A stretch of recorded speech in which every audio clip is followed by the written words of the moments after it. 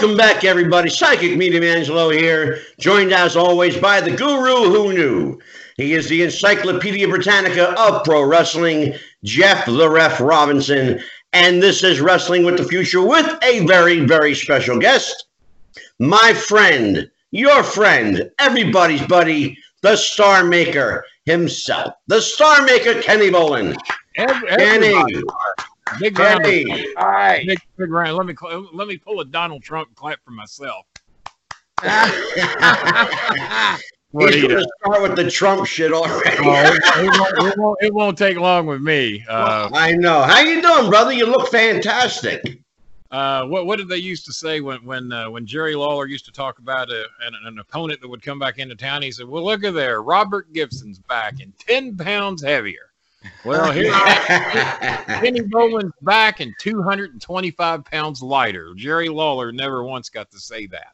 You look amazing. You really do. Feeling good. Had to cheat a little bit to lose that weight. I lost about 100 on my own and about 125 through the aid of weight loss surgery, and eating better and eating less.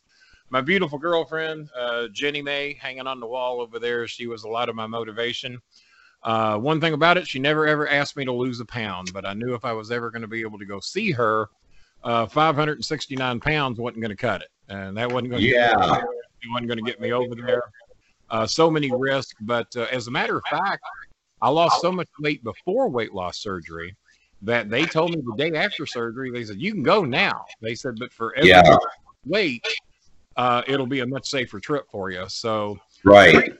Pre-surgery, I was around 492, something like that. My worst was 569, and this morning I weighed 347. Now, Kenny, if it's all right with you, Jeff wanted to ask you a couple questions about that. I myself am not going to hide the fact that I'm a big guy. I mean, I'm tipping the scales. Well, this is on video, and you don't have to confess to it, nor do I. Yeah, I myself am a big guy, over 400 pounds, 450 to be exact. Oh, I was around 450 for a long time, and then all of a sudden it became 550 and then 569, and we had to do something. So, well, I've been there. The one thing I was going to ask you, and I mean, for me, is what is like the big thing that was the hardest for you to give up, food-wise, sugar-wise, whatever it was, whether it was soda or pasta, Coca-Cola. Well, here's the thing. I have not given up a thing other than soda since surgery. Okay. Here's how we did it. We did 3 weeks of nothing but protein shakes. The first week was protein shakes and 1 meal a day. Week 2 and 3 is 5 protein shakes a day. I lost 44 pounds in 3 weeks. And I'm thinking, wow. I said, who the fuck needs surgery? But they explained to you can't live on protein shakes alone every day. True, yeah. So they said that's a bad idea. You're still going to have to do the surgery. But almost what made me cancel the surgery, and you can ask my son this, I'm in the hospital. I'm in my gown. I'm ready to go. I mean, we're getting ready to have surgery. Right. So they have a pamphlet, and I'm reading through all this shit of all the things that can go wrong. The surgery doesn't work for everybody. Right. It might not work at all. You might not lose a pound. You might gain weight. It's most unlikely you're going to lose weight when I tell you exactly what all they do. I don't see how the hell you could possibly not lose some weight. Sure. But the thing that almost made me walk out is because I have these expensive ass vitamins that are like $90 a bottle that I have to take for the rest of my life. Now, I'll be honest with you. I double the. Well, that ain't helping you any. What the hell? That ain't hell. I just had to yell at basically an adopted daughter of mine who's in her mid-20s now. She was smoking last night. I had to yell at her ass. So put that damn thing down. And look at the money you save. Do you drink? Are you an alcoholic too? Nope. I may partake in medicinal use of other things, but here in Virginia, we're not allowed to talk about it. Well, Virginia's cigarettes and coffee. Virginia is where my biological dad lives. My girlfriend has a bit of an addiction to coffee because she works a lot of midnight shifts at 7-Eleven in the Philippines. So we're trying to get her to do less coffee because it's not healthy for her either. It's she knows the complications when she drinks it, but it helps her stay awake. Yeah. So the energy drinks and those. So we're trying to get her off of those. Fortunately, she doesn't drink, smoke, or do any other drugs, so that helps. Yeah. Myself, the hardest thing to give up was definitely the sodas, but they say once you have the surgery, you're not supposed to really ever drink sodas again. I cheat a little bit. I'll buy one of those 32-ounce sparkling waters or 40-ounce or whatever they are, and I can buy those, and it'll last a week or two. And I'm like a recovering alcoholic. I just take a swig just to say I had some, and it doesn't hurt. It doesn't bother me. It doesn't hurt my stomach or anything. When you have the surgery, they said my stomach before surgery was the size of a football, and now it is the size of a banana. Wow. So there's only so much. Like I just went to Subway with my kids, and I had half a Subway, and I was getting ready to eat the second one. I took one bite of it, and I looked at my son, and I said, nope, you can't do it. There's only so much room. Even though I hadn't eaten all day, I've been up since 4:30 this morning. Right. I hadn't had a bite to eat all day because we had so much to do. Yeah. So yeah, the biggest adjustment is giving up those Coca-Colas. I love more than a nice cold Coca-Cola. I haven't drank a whole one in God knows when, but if I'm out at a restaurant, Kenny, are you a fan of the flavor-infused waters and sparkling drink? That's all I drink.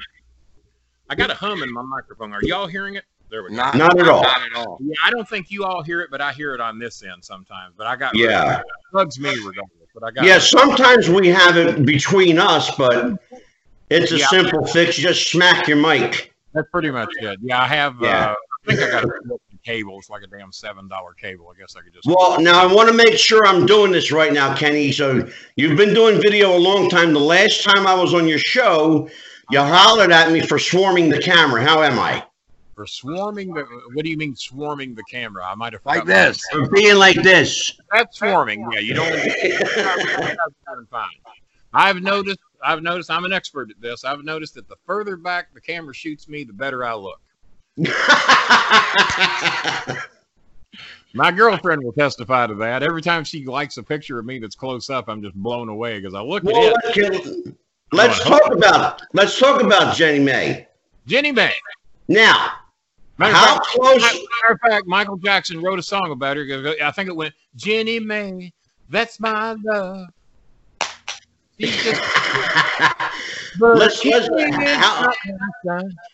How close are we to wedding bells, brother? Man, it's pretty close. I've got 5 shows to do in Canada. I think starting March the 5th. As long as I saw that.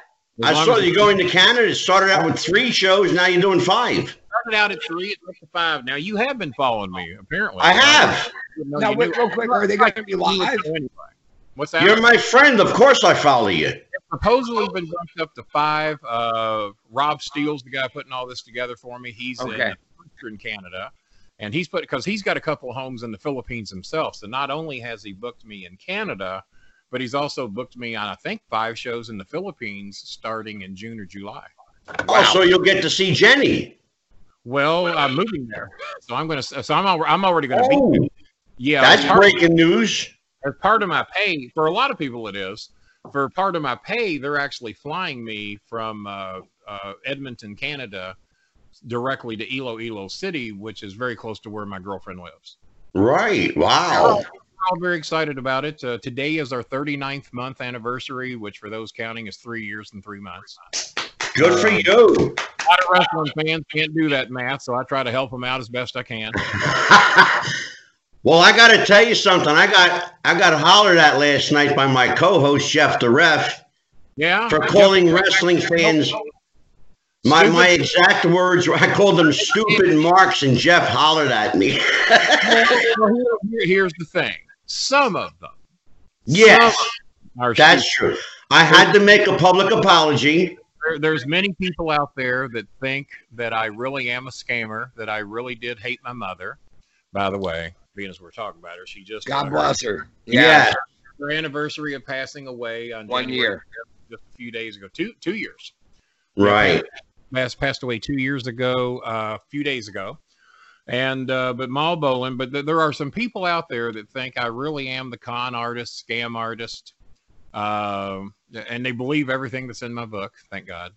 And I love the book. In case you're not familiar with Kenny's book, it's called "I Probably Screwed You: The Mostly True Stories of Kenny STARMAKER Bolin." I think I got 6 copies in that white ottoman behind me that are left that I haven't sold yet. I just plugged you. We did sell quite a few of I Probably Screwed You Twos over the holidays. I think I had like 30 books, and now I'm down to like 6. And my Amazon sales were way up last month. I don't normally, because the book's been out 4 years. And I don't normally make that much in commissions, but I think I made like over $140 in commissions on Amazon, which for a book that's been out 4 years, that ain't too bad. I got my copy on Amazon, but I downloaded it to my phone. Yeah. So I do own a copy of your book. So you can actually read it on your phone then. Yeah. A lot of people have asked me to do the voice thing, but I hate reading fashion, even my own book. That would be awesome to hear. I should get motivated and do that. I really should. You know, Kenny, that's the way to go. You hear Kenny Bolin? Bill After told me the same thing. He just did an audio version of one of his books. Right. But I don't know who to contact to do it, how to record it. I'll put you in contact with some people. You got some people that know how to do it? Yes, sir. Well, we might ought to look at that. But then again, once you make that first copy, how do you stop people from just copying it and giving it away to free to everybody? How do you do? You got to have people. Well, that's the problem, because there's a lot of, like in the music business, there's a lot of pirated material. Oh yeah. And books are unfortunately, Kenny, books are no exclusion. I wrote a book 4 years ago, and I'm finding that my book is supposed to be exclusive to Amazon, but I'm finding it on other book sites. Mine, I myself, too, other than the ones I sell. Well, I was Go ahead, Jeff. myself found on YouTube of all places Gary Hart's book, where somebody's reading it, an audio version of Gary Hart's book. That's one of the hardest fucking books to find out there. So, yeah, I met Gary Hart a few times back when I was hanging out with Cornette back in the old days. I met him down in. What was your impression of him? Gary, very bright man. Right. I met him. I met J.J. Dillon back during that time. Me and Ric Flair got to be pretty close during that time because we were both huge college basketball fans. The Louisville Cardinals in 1986 destroyed Ric Flair's North Carolina Tar Heels. He actually had bet me $100 to my 1,000. I'm sorry. He bet 1,000 to my 100. He bet me 10 to 1, whatever I wanted to bet. So $100 in 1986 was a reasonably big deal to me. My rent was only $250 back then. Oh, hell yeah. So he bet me 1,000 to my 100 that if North Carolina and Louisville met in the 1986 NCAA tournament, that North Carolina would win. Well, Louisville won by 23. So shortly after that game, they were to appear in Cincinnati. So I drove to Cincinnati always to go meet Jimmy. If he was within 150 miles, I'd normally drive and go meet Jimmy and hang out with him. And so Ric Flair is there, and I picked Jimmy up at the airport, and there's Flair getting off the airport. So when Flair sees me, he goes, aha! He says, I guess you think I'm going to pay you for Louisville beating North Carolina. I said, I certainly expect you to. I'd have paid you if I'd lost. He looks at you, he says, well, I got news for you. He says, I'm not going to pay you. The Cardinals cheated. Bobby, by 23 points they cheated. Bobby Eaton apparently thought Rick was shooting with me. So Bobby Eaton walked and he says, Rick, he said, I'm not going to stand here and let that go. He says, you bet the boy the money. Now, the boy was 26 years old at the time. You bet the boy the money. He says, pay him the money, because I know if Kenny had lost, he'd have paid you. And he says, Kenny, you got $100 on you? I said, well, yeah, I've always got $100 on me. You know, back then, I didn't trust banks that much. The IRS had gotten me pretty good, so I wasn't stocking a whole lot of money in the banks back then. And but now Rick says, all right. He says, all right. Like $1,000 is a big deal to me. So he pulls out his wallet, and he's got these $100 bills, and he's just counting them out. One, he's counting them out, so two. So he gets to 1,000. He says, Kenny, there you go, buddy. And he pats me on the back. I just want you to know that that was my dinner money tonight. And I said, Rick, I just want you to know you just paid my rent for the next 4 months. Well, wow. I got a funny story to tell you that you'll probably appreciate here, Kenny. Well, we'll see. You know your good buddy Jimmy Cornette there. Oh yeah, my dear friend. Yeah. He cut a promo. Turned on me when my mother died. Well, I know. He cut a promo recently on Twitter on a kid named Jordan Oliver who blew up wrestling. When is he not cutting a promo on somebody on Well, Twitter? Exactly. Thank you. Well, this kid, he ends up getting the promo cut on him. 375,000 views later of his little 1.5 minute clip. Yeah. And, you know, he worked the show with us in VCW this past Saturday. What in the hell clip did he do that got 375,000 views? Oh my God, Kenny! It is a classic clinic. I'll call it a clinic.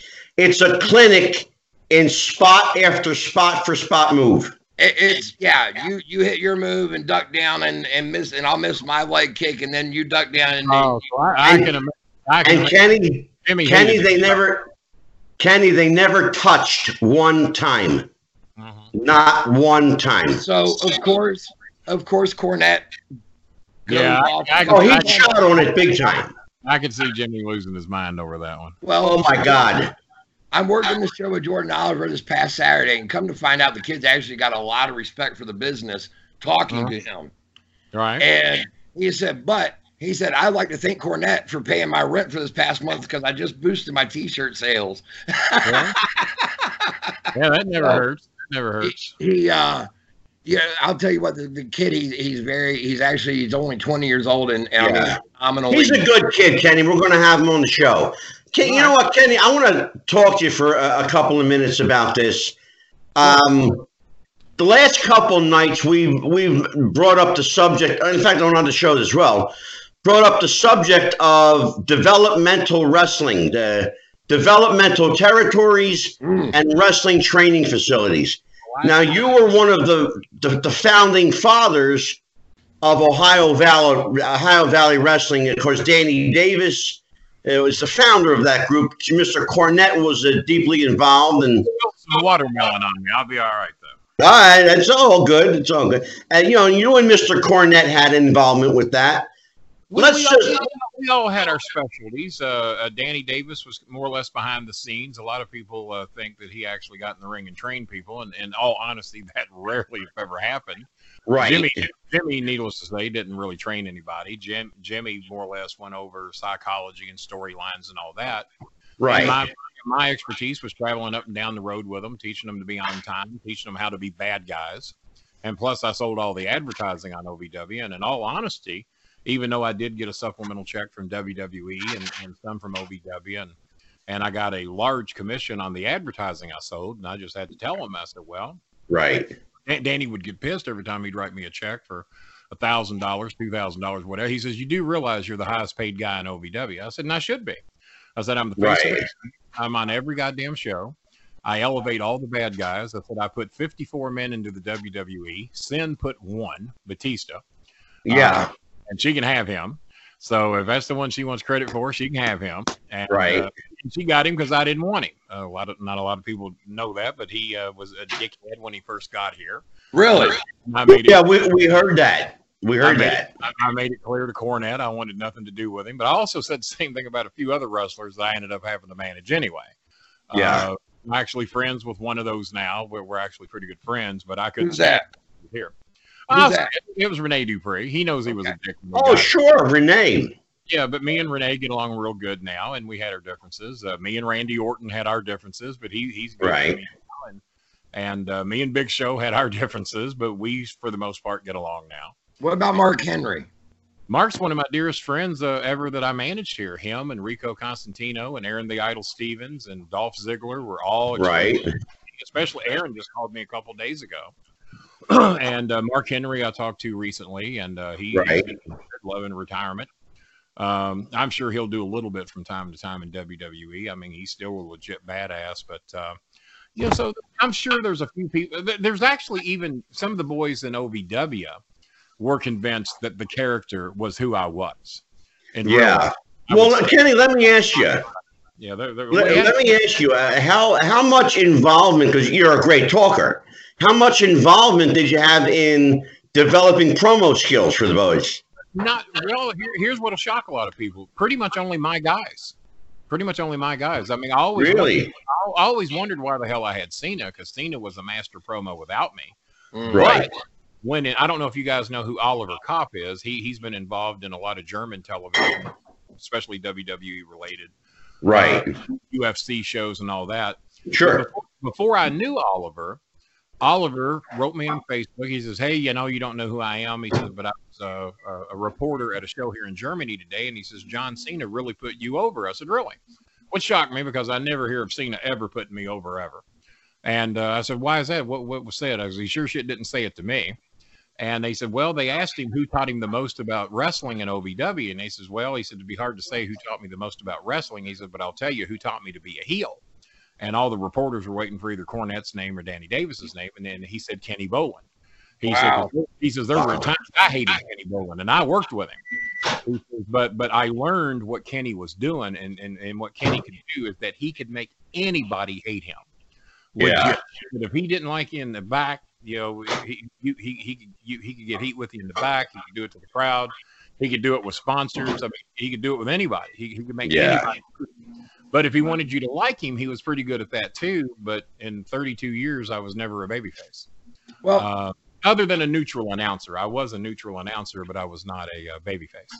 But that was the only time I ever know of that Cena put me over. But it was my job to teach my guys how to be bad guys, how to get heat, how to be on time, how to get along in the back, how to do what you're supposed to do.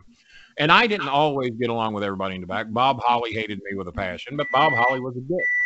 Yeah. And I'm not I don't hold anything back. If Bob Holly dropped dead today, I wouldn't give a shit. And I'm sure if I dropped dead, I doubt he'd care either. wow. Go ahead, Jeff.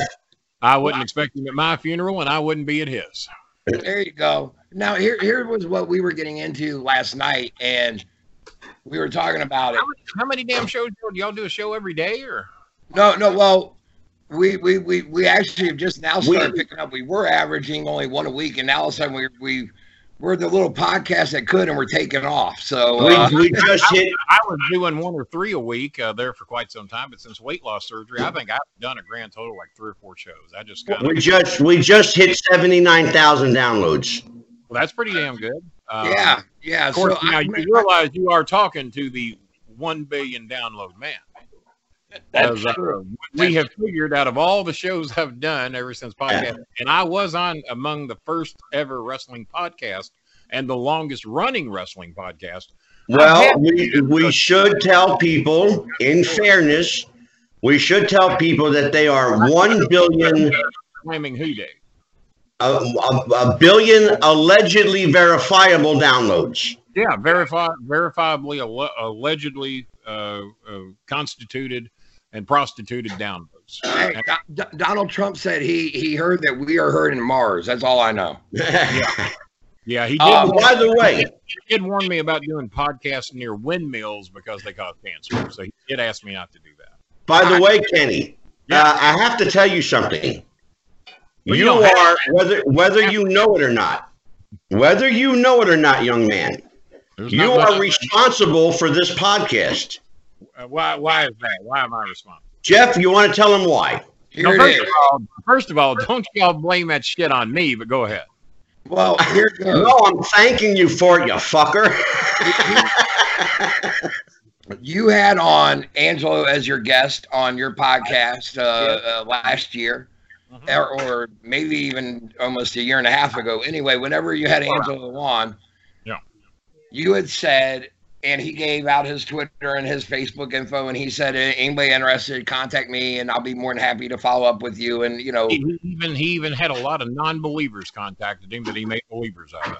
Well, so I contacted him myself, and I just messaged him. The dumbass in Australia was one of those. There you go. Now, I messaged him myself, and I just said, hey, I would be interested in talking to you sometime. Mm-hmm. And I get a reply back, I'll message you when it's time. All right. And I'm going, okay, who does this asshole think that he is? That he's just this high and mighty guy that's going to contact me back when it's his time. So, well, you might as well think highly of yourself because ain't no one else going to. That's how I got through life. As a matter of fact, before you finish your story, my daughter-in-law, who's from Brazil and Germany, her family asked her. She said, "Well, if Kenny never really appeared on WWE, and other than clips, I didn't, other than a bit with Kane." if Kenny wasn't on the worldwide scene, how did Kenny get world famous? Because I've got merchandise sold in 6 of the 7 continents in the United States. If anyone really studies wrestling, they probably have a pretty good clue who I am. Yeah. And my son told her, he says, well, Dad has told everybody for so long that he's famous that people started believing it. And Al Snow told the boys, Al Snow says, why is it that everywhere we go, we got these WWE stars, but everybody makes a big deal when Kenny goes to a restaurant or a car dealership or something like that?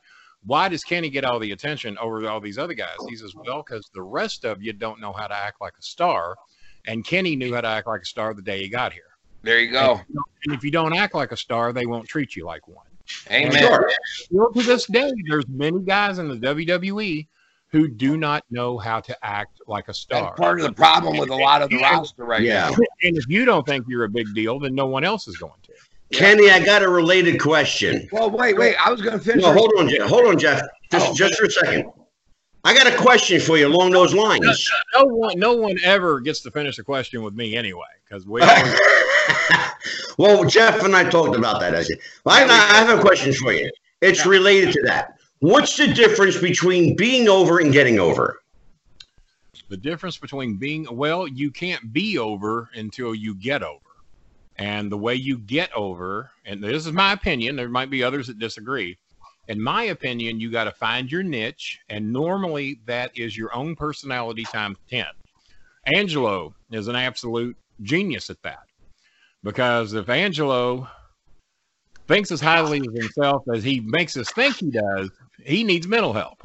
Many people would tell you the same thing about me. Well, if that area, my wife just walked by with one of these.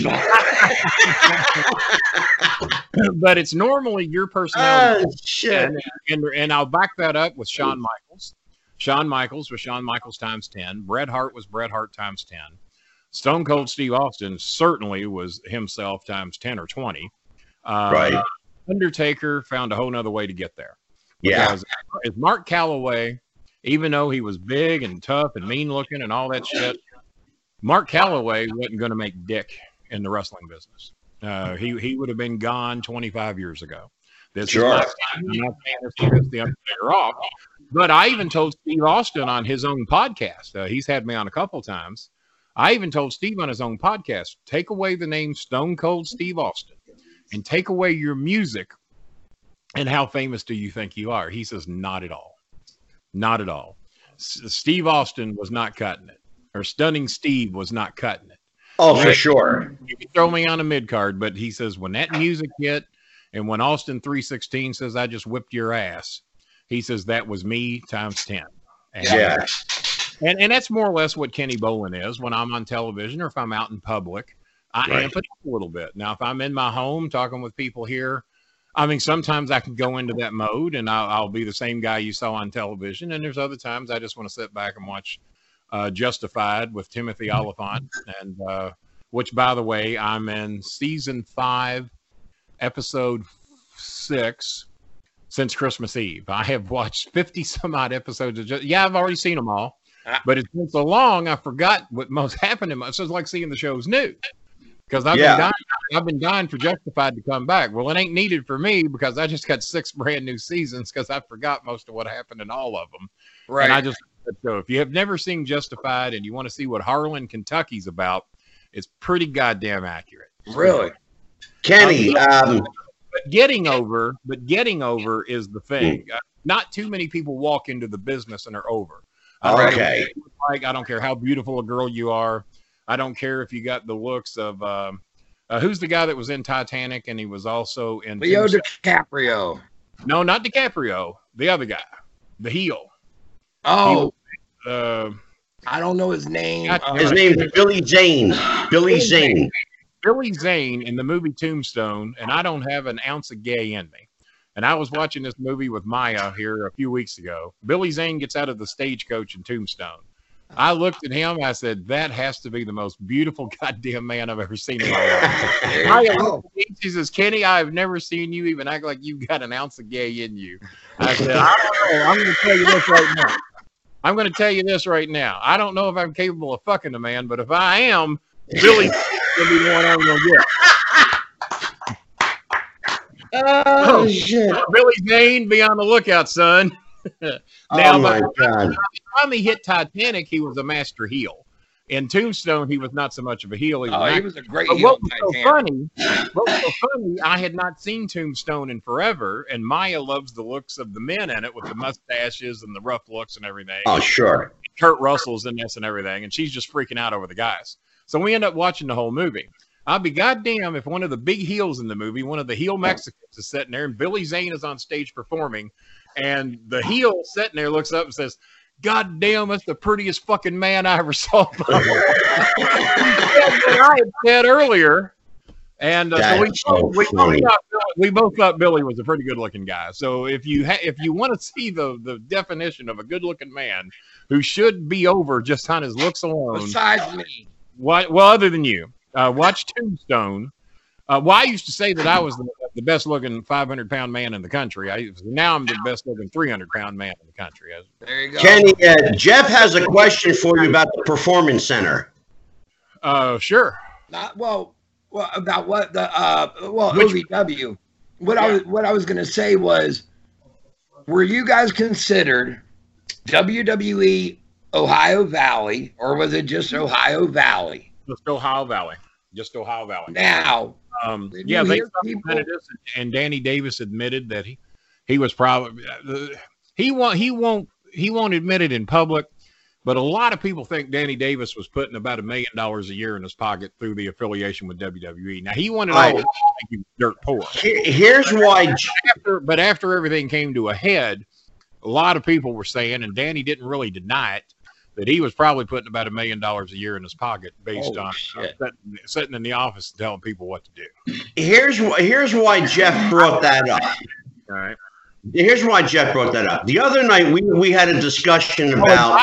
And by the way, we worked. Jimmy Cornette figured this out. We worked on 127th of the budget that what Florida has. NXT.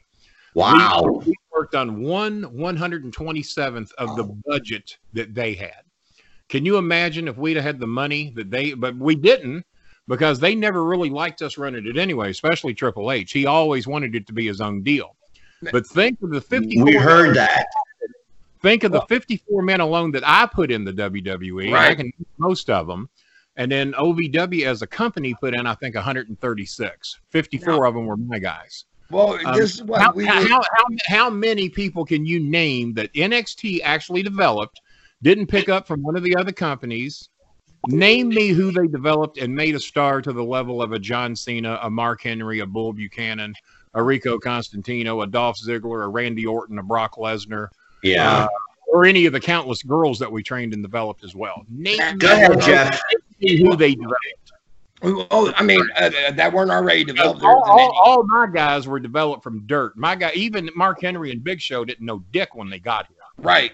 Bull Buchanan knew a little bit, but not too much of the others. Well, what we were talking about was, I said NXT has done their best to establish themselves as a separate brand than WWE. When fans refer to it, they refer to it as NXT, not WWE. NXT. But it's not. But it's not. But it is still WWE. But SmackDown's WWE, Raw's WWE, because the talent keeps interchanging, and now they've done the same thing with NXT. So now it's no longer separate. All three companies, and they're not three companies. They're all the same goddamn company with just a different name. And it's now it's not even to the level of minor league baseball, because the minor leaguers get called up and down. How many people seen on the main roster get sent back down? I'm sure it's happened. But it ain't like Major League Baseball. It's not. Kenny, it's interesting that you bring that up, because the other night I actually used Major League and Minor League Baseball as my reference. Now Jeff and I have had this discussion.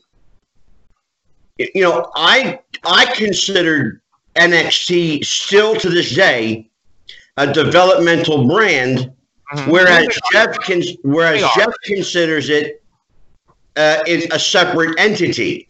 So settle the argument. No, is it developmental, or is it a separate brand? developmental that has got enough television time. If OVW, see, we did the same thing. There were many times that the awards would come out at the end of the year, and we would get more awards than WWE for quality television. We were close to being a separate entity than they were because Cornette hated the fucking WWE. I hated how WWE was run, so I was anti-WWE. Danny Davis was anti-WWE, so there were no WWE cockblowers running the shit in OVW. The three running the shit in our three areas of expertise, whether anybody with that company wants to give me credit for it or not. And Rob Conway be the first to tell you. He come up to me and told me many a times, he said, if Kenny Bolin did not come into OVW when he did, OVW would have been gone. There would have been no advertising dollars. There would have been no publicity. We wouldn't have got the television deals we got. Wouldn't have got on WHAS radio and gotten the monster sponsorships for those Louisville Garden shows where we were having the Stone Cold Steve Austins and Undertakers and Kanes and Litas and all the people, what's his name? Mick Foley, who I did a couple of shows with, Diamond Dallas Page. All these guys were coming here to elevate our talent. Right. I don't know how much of that goes on down in NXT. I don't think it's anywhere near as much as it used to be. They don't use anybody down there right now. I mean, they have pulled Finn Balor from the main roster, put him down there in NXT again. Triple H has come out and said that he wants to start using guys that are not being used on the main roster down in NXT. Why Finn Balor, I hope, is hurt. Why would he be down there? Because he was not being used on the main roster, and he wanted to go back to where he... Why? Because they don't know what the fuck they're doing. Here's the thing. That's the problem. I haven't watched 65 minutes of WWE TV in the last fucking 5 years. Okay. I catch a few things. I love Shinsuke, so if I catch Shinsuke on, if I catch Asuka, any of the Asian girls or Shinsuke, if I see them, I'll watch it because they're the only ones I like. But and they fucked them too. They ruined them. Do you remember how fucking over Shinsuke was in NXT? Oh yeah, absolutely. The only reason I started watching NXT, I saw that entrance. I saw that one night they had people in tuxes and 9 fucking fiddle players out there playing. Yep. Yeah. God damn! I said his entrance was 9 minutes long. Yeah. There's no fucking thing wrong with that. The entrance was damn near the match. Well, the match was secondary after that. I mean, part of the problem is if the match can even live up to the entrance, you got something. Part of the problem is the same thing that you guys had in Ohio Valley, which is Vince doesn't watch the fucking product, so he doesn't know who the hell they are when they come up. He didn't know. I don't know if you know this or not, but not only did they try to cut Rico and Steve Austin and Stephanie, well, it was really Steve Austin. Stephanie just listened to us in this case. They had cut Rico. They brought him up here to work out his last 90 days, and they also wanted to get rid of Cena. And if you watch the first Cena DVD, me and Danny Davis are both on there. Yes, you are. How we knew he was a star. Vince McMahon's on that same DVD saying he didn't get it. He didn't. I didn't see it. And it's funny that you mentioned Rico. Up to Vince, the face of the company wouldn't even be there because Vince wanted to get rid of Rico, or not Rico. Well, both. He wanted to get rid of Rico and Cena. Yeah. We begged them to keep Rico, and they did. And after seeing him for 90 days, they knew they had something. I think the only reason Rico got faded away is due to a misunderstanding with him and Booker T over something about Martin Luther King being on TV. Booker T took offense to it. Rico didn't mean shit by it. He just meant like, God damn, how much do we need this stuff thrown down our throat today? Well, Kenny, I think that about more than him, about anything that I see on TV all day, every goddamn day.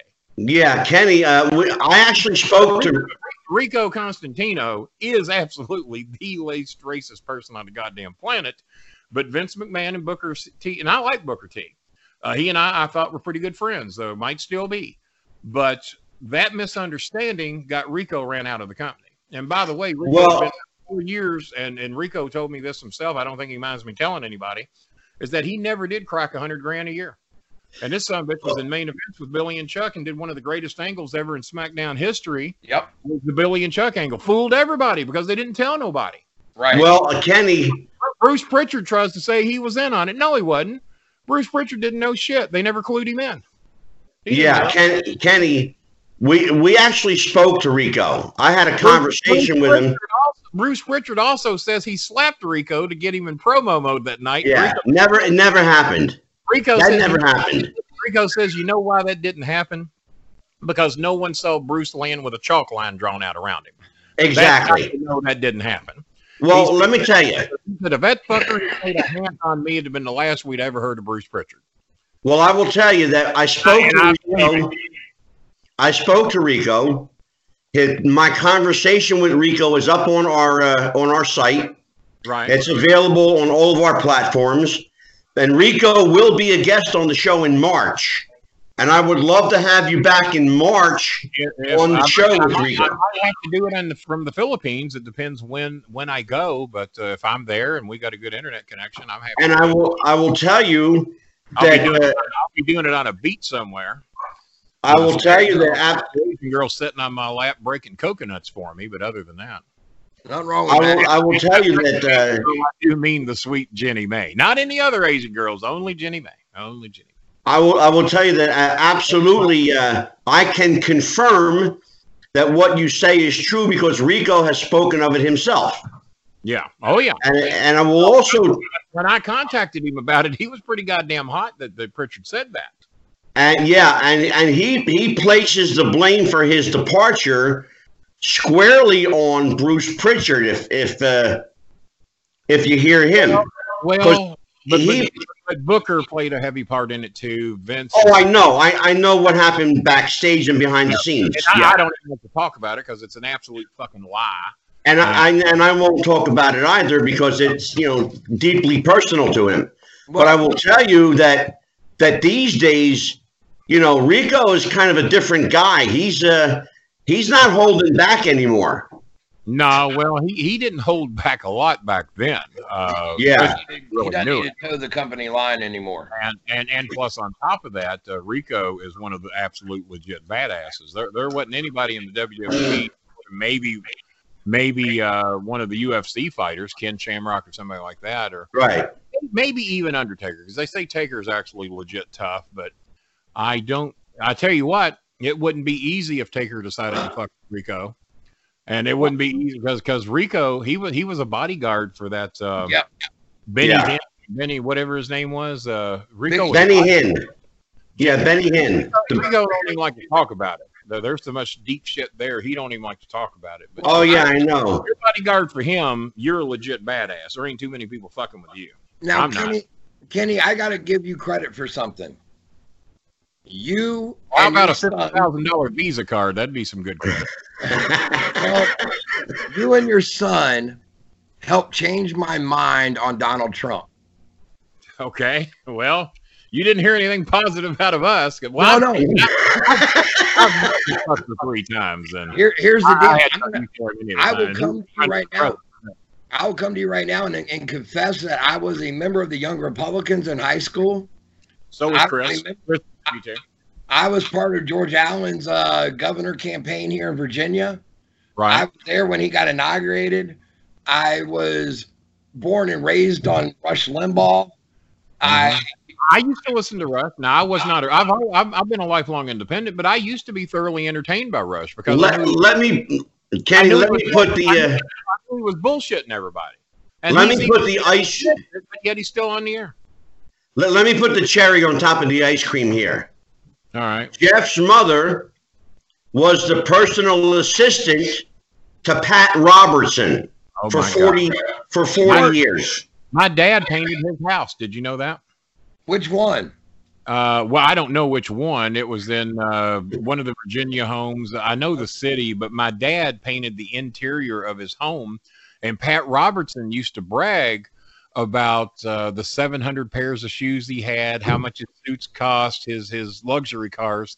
Well, and my dad told him, he says, can you imagine how much help you could do for poor people if you just sold your shoes or your cars? Well, Not to mention your goddamn house. And then Tammy Faye Baker, Jim Baker with that goddamn Disney World they had on the side. Well, I would go to see my mom at work there at CBN Regent, and when she worked there, and you would actually have when Pat was younger, but you would see him out there on his property riding around on his horses, and and whatnot. And then I've never been in his house. My mom never was either, but I wasn't in it either, but my dad was many times. The tales are that he had 7 bathrooms with all gold plated, toilets and sinks and the whole Well, he didn't talk much about that, but just hearing about the suits, the cars, and the shoes, But and what his wife had, I mean, that is what I was look at was getting Marcos at. in the Philippines, Imelda Marcos, people starving to death in the damn Philippines, all over the goddamn place. Yeah, absolutely. Imelda Marcos is bragging about her 600-700 pair of shoes she's got. Well, what I was going to get. My girlfriend thinks I'm an asshole because I got 5 pair of shoes. Well, I've offered to buy her because you can buy Converse tennis shoes in the Philippines for fucking $5. Damn right. I offered to buy her whole family Converse because none of them had ever had name brand shoes before. Right. She says, no, we only need 1 pair. We only need 1. Kenny, why do you have 5 pair of shoes? I said, well, to color coordinate. And she thinks, well, you glutton. You know, I remember Maya was pissed back when I had 27 televisions. Holy hell. All of them. I didn't buy 27 TVs. I traded for them when I was on television and trade them for advertising time on our shows. But yeah, one time I had 27 TVs, and Maya hated that I had 27 TVs. Why don't you do those, you know? And eventually what I was getting at with the whole Donald Trump thing was I would hear you and Chris have 26. I would hear you and Chris's take on a lot of what Donald Trump was saying. And I'm going, you know what? What they're saying is actually very accurate, very true.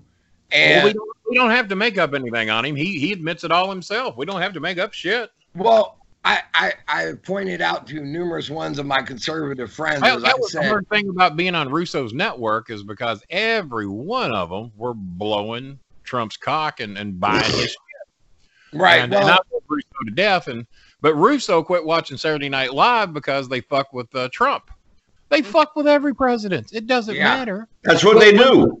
But when the president is a fucking moron, a pussy groper, and a thief, then you got more fucking material. And I know there's parts of New York that love Trump. Now, New York City don't. They'd burn his hotel down today if they got a shot at it. And as a matter of fact, Iran has threatened to blow up all of Trump's properties. I said, well, fuck, don't do that. You'd just be doing him a favor because most of his properties are losing money. And now he gets to file an insurance claim. You're only going to help that fucker out unless he's in one of them. Exactly. Get Mar-a-Lago. You'll get that one if you're going to blow something.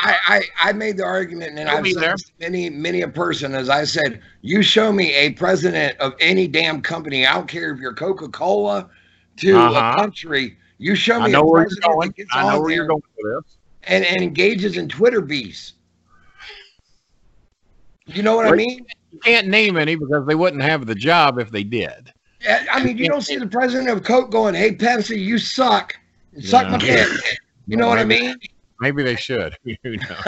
Well, listen. Speaking of Twitter beefs, was it a wise move, Kenny, for Tony Khan to engage in a Twitter war with Randy Orton? No. Well, I have to plead. It's your name, Kenny. I have to plead some ignorance on it. Well, number one, I don't know who the other guy is, and anytime when you're an unheard of and you're getting into a beef with a documented star, and me and Randy have had our differences over the years, but it probably would not be. I don't know who the other guy is, and I was not aware that they even had a beef. So. Tony Khan is the owner of AEW. Oh, well, what were they beefing about? Bring me up to date. Well, Randy Orton had basically alluded to him coming, possibly going to AEW. His contract was up. He was just trolling the internet trolls is what he was doing. I know what he was doing, yeah. And then Tony Khan decided he was going to chime in on whatever. So he cut his balls off. I can already tell you what happened. He cut his balls off and made it aware that he didn't have it. He didn't want Randy. Is that what he did? There you go. And then I saw that coming a mile away. Well, no. Then Randy turned. He said he was like, basically, how dare you use my company to try to leverage, yourself into a better contract, whatever. Yeah. And Randy said, "Okay, shut up." He called him Jacksonville Dixie. Not a compliment. Not a compliment. No, and but and like I said, Randy and I, to my knowledge, have put aside our differences, but that's what Randy was doing. He's working himself for a better contract, and I don't judge him for that. I mean, if he can do it and get by with it, but apparently the other guy called him out on it. Randy has a bit of a history. Randy is not the most pleasant guy in the world to get along with backstage. It wasn't that way in OVW. I doubt it's that way in the WWE. I hear since he's had a child, he's calmed down a little bit. Mm-hmm. But I'm sure that old Randy is not too hard to rile up. Nope. And that was. I haven't had any contact with Randy since we did Six Flags shows together. Well, I was going to say the point is Tony Khan, who is the owner. I knew exactly what was going on the minute you just gave me a little bit of the story. It was obvious what was going on. Now, but was it smart though for Tony Khan, the owner and president of this newfound AEW, to engage with Randy Orton? What do you think? I mean, I'm going to change my opinion on it because I didn't have the whole story. Tony Khan was exactly within his rights of what he wanted to do because he called out Randy for doing that. Apparently, he knew Randy's history and probably did not want Randy with the company. I would say that Jericho and Cody Rhodes and maybe some others, even though they worked with him at OVW from time to time. Jericho came down here many times. They may have put a buzz in his ear. Hey, no, we don't need that because Jericho's there for at least 3 years. right? Yeah. And I guarantee you that Cody and Dustin and Jericho and maybe a few others are there. I don't know the whole roster because I don't really watch the product. It doesn't. Well, that was going to be my question for you, Kenny. How closely do you? How closely do you follow it? You don't? Not at all. I watched the first show and I didn't see anything to catch my attention, and I watched NXT and I didn't see anything to catch my attention. So since then, I have not watched either show. But I've barely watched it. Like I said, if I don't see Shinsuke or the Asian girls on, I hear there's a couple of new Asian girls coming up that are good, and I just enjoy their type of work. Asuka makes me believe. Yes. Kairi Sane, I love that elbow drop. I don't know how the fuck she does it. I don't know that she knows how she does it. Kenny, I got a question for you. I think she did it wrong once, and it got over. Yeah. And we'll just keep doing it like that because it looks like she's fucking killing somebody, including herself. Mm-hmm. I love her. I actually communicate with her quite a bit on Twitter, and she's a sweet girl. She really is. She's in. Kenny, I got a question for you. How do you, if you're an independent promotion, Yeah. how do you make money if you don't have television? It's hard enough to make money when you have television. But nobody these days, including OVW, really has what you can call real TV. Back when we were on the WB, we were on the CW, we were on Fox for a little bit, and we never were on Wave 3. That we got close to getting on there. That would have been huge. But even those stations aren't the big four. And if you're not on the big four, but the great thing was we came on at 11 o'clock at night. We quit going on at 8 because we had too much competition. When we went on at 11 on a Saturday night, well, the one night people don't really watch the local news is on Saturdays and Sundays. They watch it Monday through Friday for whatever reason, or really Monday through Thursday. And maybe they watch the football scores if it's Friday night football. Did he pass out? Is he all right? I'm okay? good. I thought he put his cigarette in his mouth and died on the goddamn show. That would have been hilarious. But no, it's And for our next trip, it can't be easy because we were on a decent TV station, and it was still hard to make money. We had select towns we did very good in. I finally reached a point where I could go to whatever town I wanted. Well, I knew what towns were going to make money, and they didn't know this at the time. But there were many nights that I would sell my merchandise and I would make 3 to 5 times as much money as OVW made by the time all the expenses were factored in. And remember, they didn't pay one wrestler. Never have, probably never will. wow. I got paid because I was not under a specific WWE contract, so I got a supplemental check. And then I figured out that selling advertising, I could make a shitload of money. Yep. And then Danny gave me the idea to sell pictures of everybody that I managed. So when they Kenny, was OVW bartering television time? To a degree, and plus we hung the banners to make up for any cost that we had. I don't think we ever paid more than $150 a week to be on TV. Damn. Go ahead, Jeff. Yeah, we never paid more than $150 a week. I was going to ask you. Danny bitched about that, even though I had as much as $5,000 a month coming in advertising. So we had way more than enough money to pay for them. But Danny didn't like paying the $150. He thought it was a favor to them because our ratings were so high. And then, of course, we'd sell commercial time on the shows. So actual money that came out of Danny's pocket to be on TV was actually nothing ever because we always had advertising to cover it. I mean, do you think that an independent promotion these days could get over in a local market if they were to get on local TV? I mean, like... No. Okay. The market is absolutely depleted in any real talent. Right. Let's see, Monday night we have Raw. Tuesday night we have, used to be SmackDown, not SmackDown. Is anything on Tuesdays in it now? I guess nothing. Nope. Wednesday you got NXT. Yeah, NWA. Oh, you're right. Like I said. Hey, your voice down on there right now. You know why YouTube don't count? Because I've been on YouTube for fucking 10 years. So if I'm on it, then it ain't a goddamn television show. Well, because oh god, no offense to my good friend Aaron the Idol Stevens, who's now the champion. That's what I was gonna say. I haven't. So when I heard Cornette was on it, I had no desire to see it, and then Cornette starts making all the racist comments, and I'm going, "Oh, what the fuck else is new?" Well, let's talk about that. Let's talk about it. I knew you were going to rile me up before the show was over, so we may as well go ahead. Well, okay, no, not in the context of racism, but in the context of good taste. Don't you call me a low-life Indian? Don't you dare do it. No, what I want to ask you is why can't Jimmy just shut his mouth? Because he doesn't know how. Well, let's face facts. I know Jimmy better than anybody on the planet fucking Earth. That's why I'm asking you. Why can't Jimmy shut his mouth? Why can't Jimmy say the right things? It's like Donald Trump. He's not genetically capable to do that. Not genetically capable. It's like asking Trump to be a good guy. There are people that'll tell you that he can do it, but he don't want to do it on camera. There's people that'll say that off camera that he can actually be a nice, caring guy. But he's always got to blow himself. And Jimmy, I have said many times, is the poor man's Donald Trump. He loves to blow himself. He started believing, because people have called me a genius in wrestling too. I just try to do common sense what makes, I do not consider myself a genius in wrestling. Christopher, my son, is way smarter about the overall wrestling business than I am.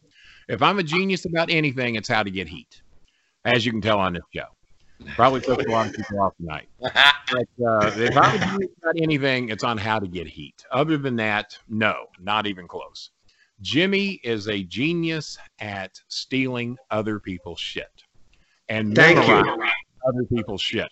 I had a show with Bill After once, and I'm not saying it's to knock Jimmy. I mean, if it's a skill you have and you can get by with it and fool others, then so be it.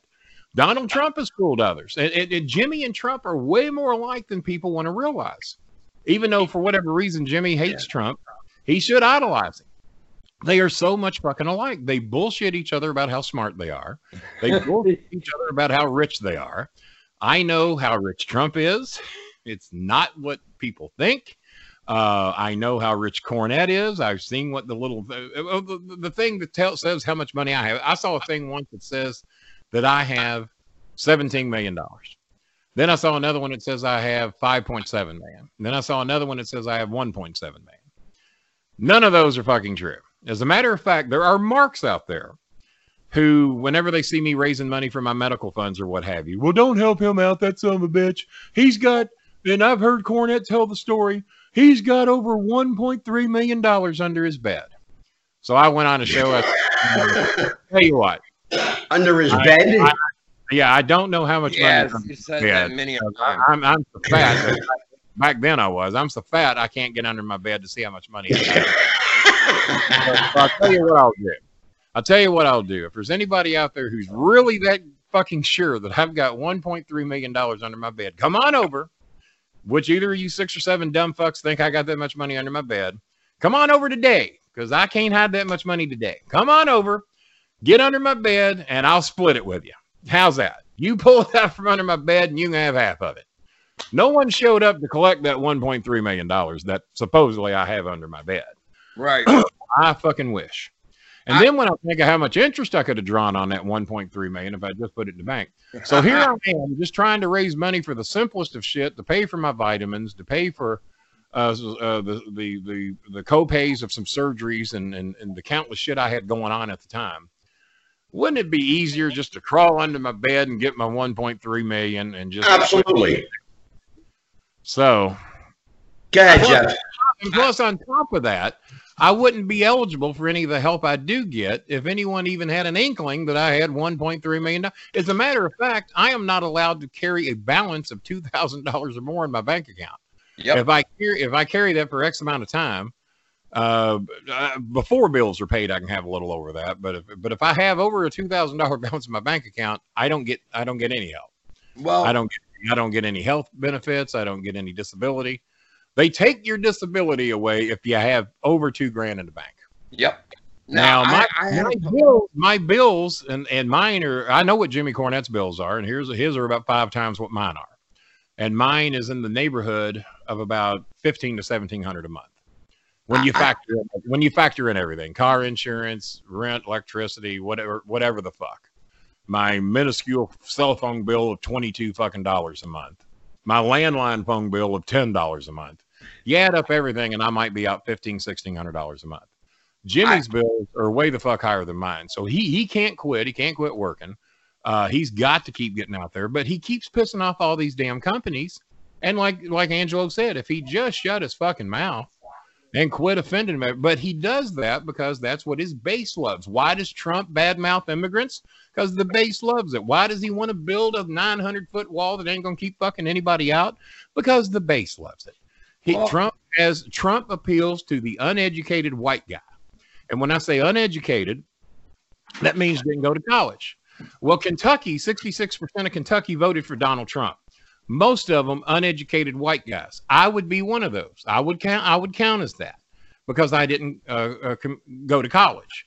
I went to the University of Hard Knocks and learned all kinds of shit. Oh yeah. But I don't have a college education, so I should be one of that 66%. Now, the educated people that live in the cities and the suburban areas, they despise Trump. Right. But those are smarter, educated people. Not to offend those that live in the rural areas, but let's face it. If you live in the rural areas, you don't get that much news. You don't get that much interaction with real people. Because I've lived in those bumfuck areas many years. I lived there for 14 fucking years. Right.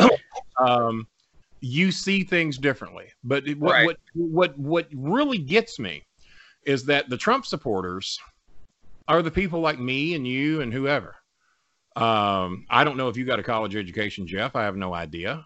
A lot of people in the wrestling business don't, or they wouldn't be in the wrestling business. Well, I got about a year behind me. That's it. So they all think that the wrestling business is going to make them rich. I fucking knew better.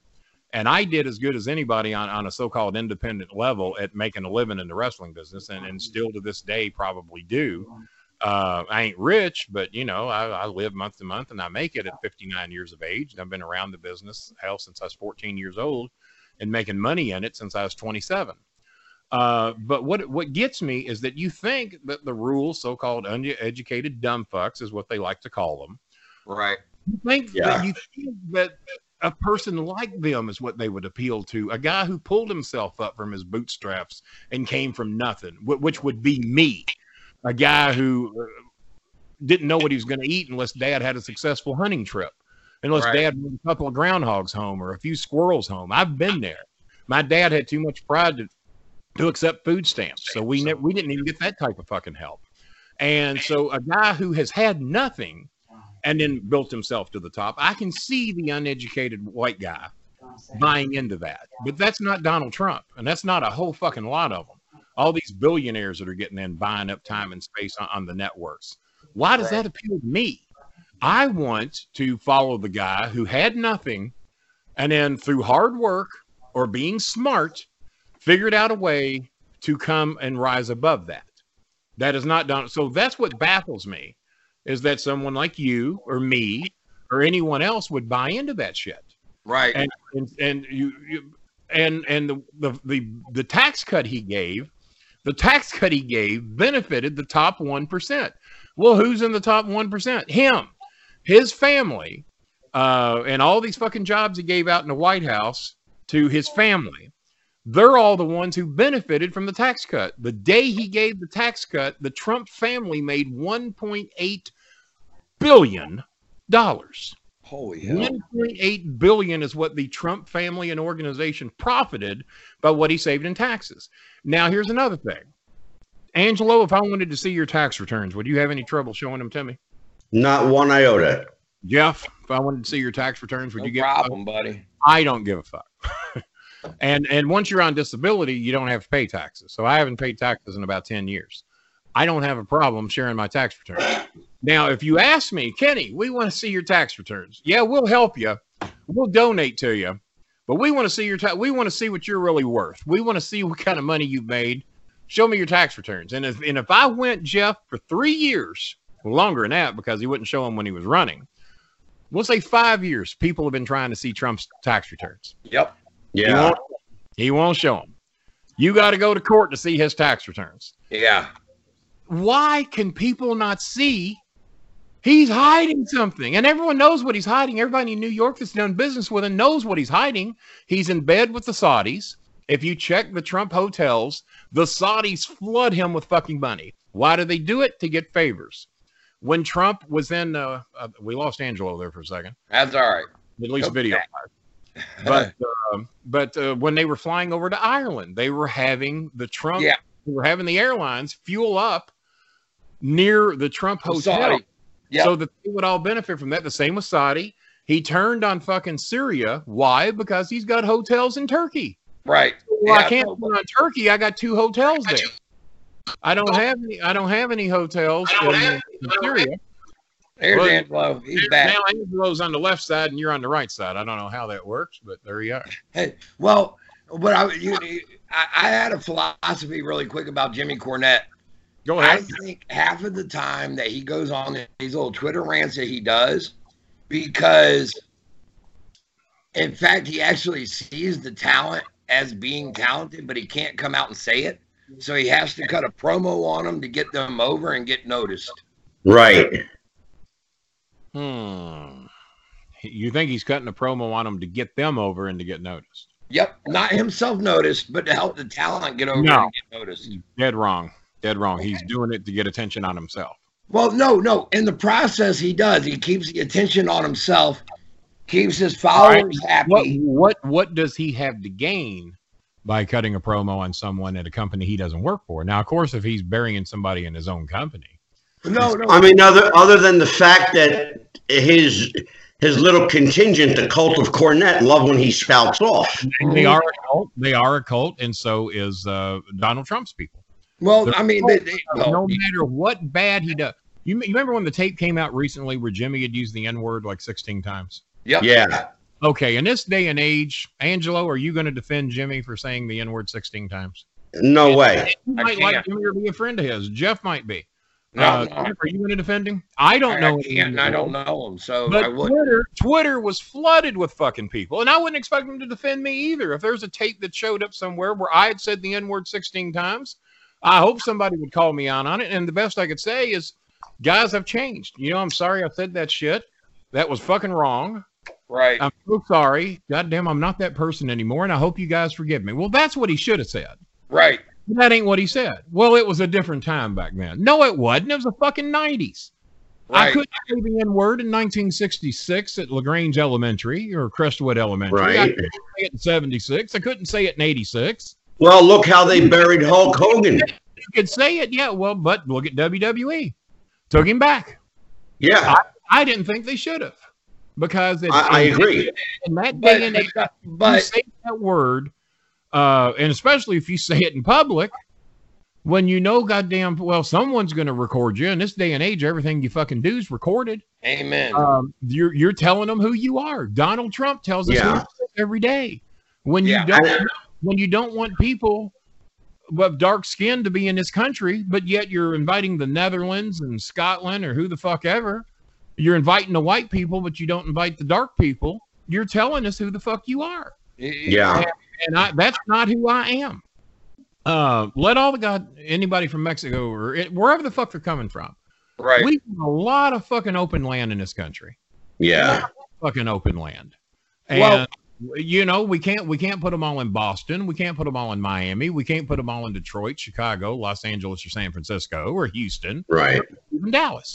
But there's a lot of other places they can go, and they just want to make a little money and do the jobs we don't want to fucking do. There you go. It's I've been as poor as you can get, but I don't want to work in some of these fucking shops in Mississippi. Well, I went down there and raided a company and ran out fucking countless Mexicans and Puerto Ricans or whatever they had working there. Well, no fucking white people wanted those jobs. There you go. Well, the comedian Ralphie May put it best when he said, Ralphie's a funny guy. He said, you show me any white person that wants to go out there and pick the fields like they do out there, you know, the Mexicans will do out there and pick the orange groves and everything else. Good luck finding them. I come from as poor a family as you can come from, and I don't know any of my people that wanted those jobs. And he said he was like, he was like, I promise you, you get rid of the illegals, and all of a sudden the price of oranges goes for a dozen. All of a sudden, from it being $2 or $3, it's going to be 10 or 12. There's nobody to do the work. There you go. And the people of Texas and California will tell you, yeah, run them off, lock them up, put them in cages. Now we got nobody to do the job. Right. Exactly. Now to lure people to do those jobs, we got to pay $18 an hour, $24 an hour, $30 an hour. And then OSHA's going to step in and everything else. But if you just pay them minimum wage, it's way more money than they were getting. It's like let me tell you a story about my girlfriend in the Philippines. She manages a 7-Eleven. Right. I've begged her to quit because the money she makes, even my poor ass can pay her to stay at home. And it's nothing to me. The poor thing works for 8,000 pesos a month, if she's lucky, after deductions. Now, on papers, she thinks she's making 10 or 12,000 pesos. But by the time they deduct for their bullshit insurance that pays nothing, by the time they deduct your shortages in the till, by the time they deduct your inventory coming up short, they do the shit over there that they can't do here. Yep. If they did that shit in America, the stores would be shut down. But 7-Elevens are all over the fucking Philippines. And they abuse their employees, and they don't even know it. Did you know in the Philippines you're only allowed to have one job, and if you have to sign a contract, and if you break that contract, and I didn't realize how serious this was because I kept begging Jenny to quit. Well, Kenny, I can't quit. I signed a contract. I said, fuck the contract. I'll be taking care of it. How did they get away with that? I don't know. I wish I knew. I would probably be shot for bringing it up. Wow. Over there. And I brought it up many times. They might be waiting for my ass when I get there. I don't know. Well, no, you sign a contract. Well, the reason they do it, which makes sense, there's no fucking jobs. I got countless fucking friends that live in the Manila area that don't have a job. They can't fucking get one. And they make it impossible for you to get one. I got a little friend over there I've known for years, wants to get a job. And the poor little thing, he has to raise 8,000 pesos to pay for the paperwork. Well, 8,000 pesos is what my girlfriend makes a month. And how much does that equal to here in America? How much does that equal to in the American dollar? 10,000 pesos is $200. So 8,000 pesos hell. is probably about $175. It's $200 for paperwork. So my little friend over there, he has to raise $175 that he ain't got. No one else he knows has got it to fill the paperwork out to get a job that ain't going to pay him what he handed them to get the job. Oh my God. Look at this shit. I got friends hang on. I got friends over there that work for AT&T, Spectrum, Sprint, various huge companies over there. And the average salary in the Philippines is $350 a month. That's the average salary in all of the Philippines. Here's the big news. I don't know anybody that even makes barely over $200 a month, 10,000 pesos. I don't know anybody. I don't know one person that makes the average. And I know at least 150 people over there if I know one. You're blowing my mind here right now, Kenny. That's crazy. So the reason I'm going over there is because on my disability, which I'm allowed to keep over there, as long as I don't become a citizen. I can be a resident there, but I can't be a citizen.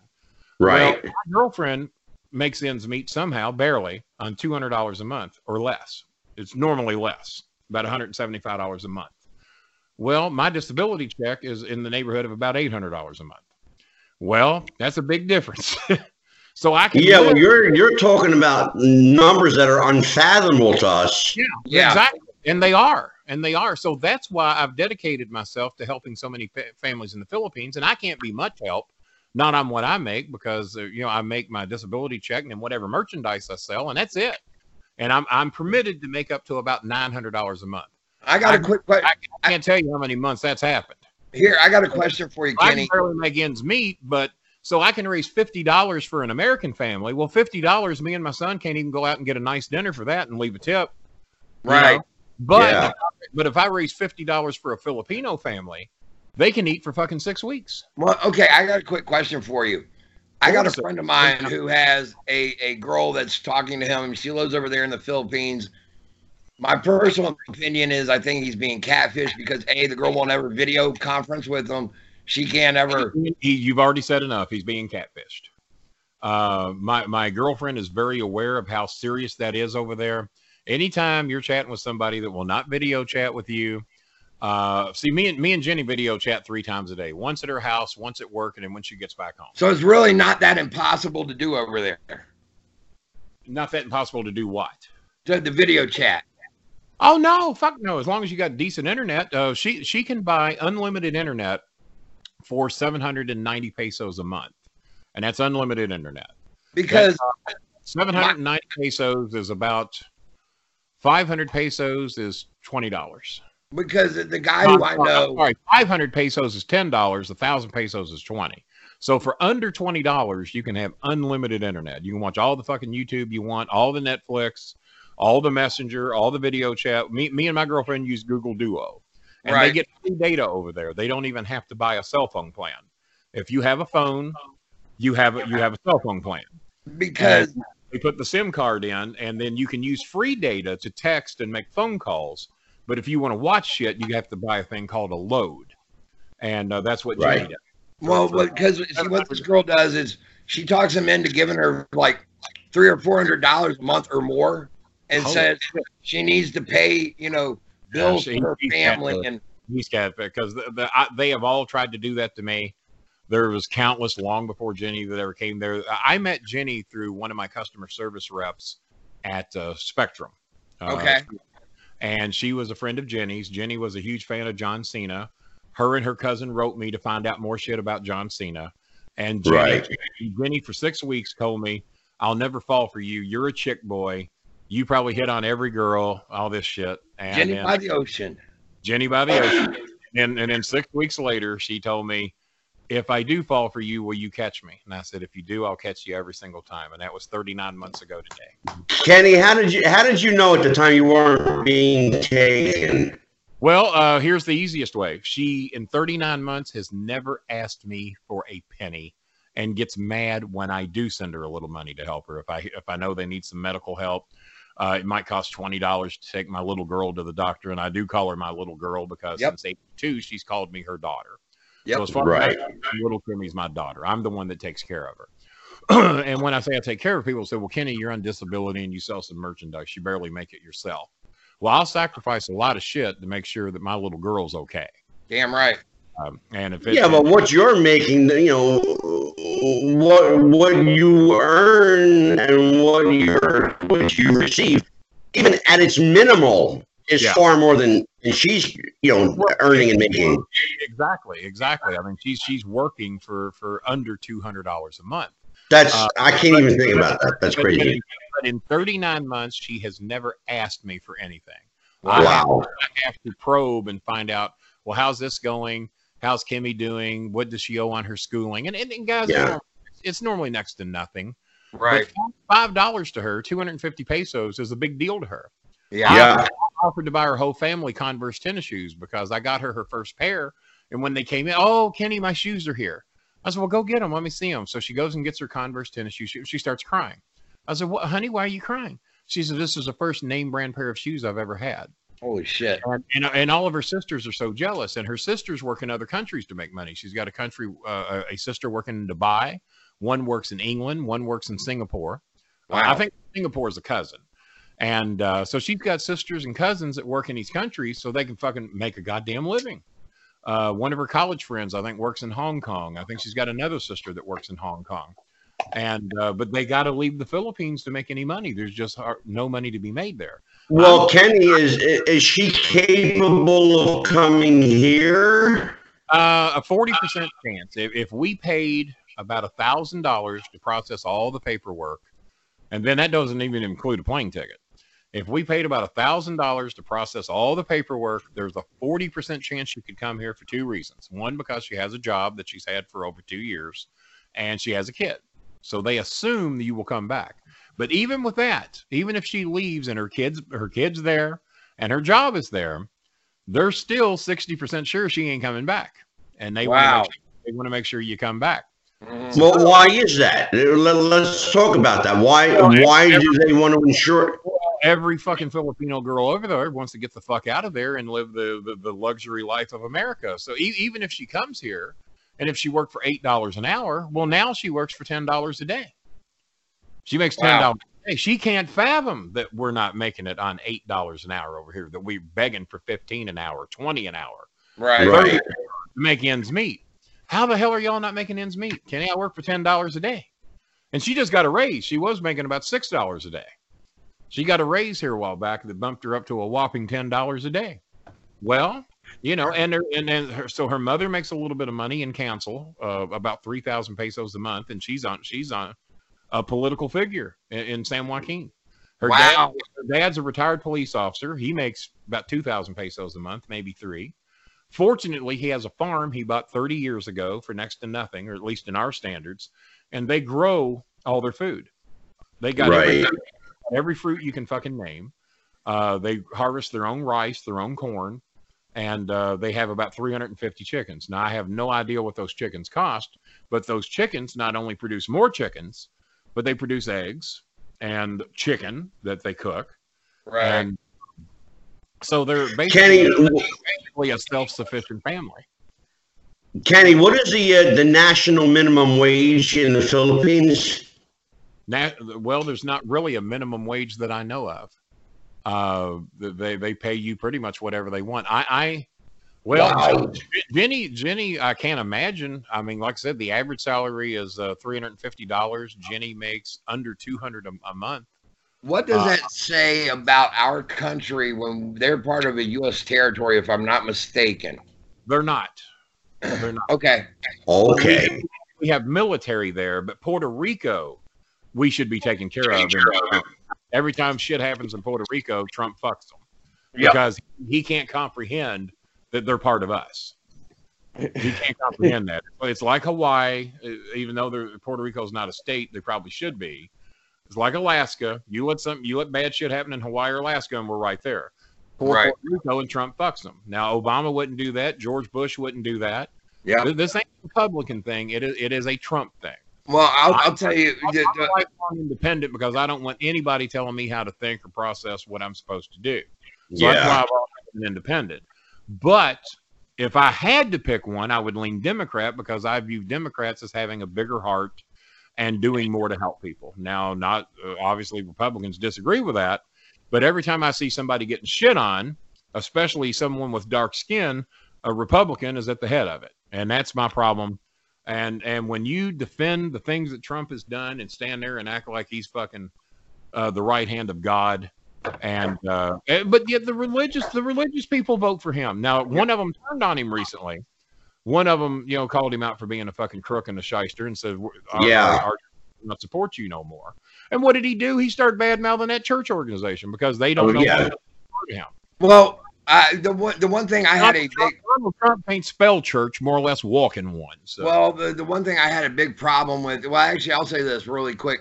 Most conservatives that are churchgoers are conservative. Most people that are churchgoing folk. I don't know why that is because, I don't know why they support. No, I'll tell you what it is. Right here, the big issue is abortion with them. They're getting the judges they want now. They're getting the judges they want. That's what the religious right claims. Right. Is that at least with Trump, even though we know he's a piece of shit, we know he's not worth the fucking skin and dirt he's made from. He's getting us the judges that we want to stick our nose in other people's business about what they do with their children.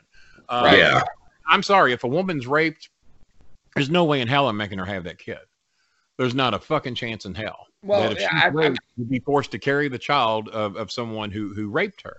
But yet they support guns where you can shoot somebody. And now they're getting shot in churches. So how about that? Well, that's some shit. Now they're getting shot in churches. It's happening a lot, especially in Texas. this is one of my reasons why I had another problem with the whole Trump deal. Before you get into it, I'm 59 years old. Everybody in my fucking family owned a gun. Never owned a gun in my life. Never desired to own a gun. And as long as I keep my fucking mouth shut in neighborhoods I may or may not should be in, I probably won't get shot.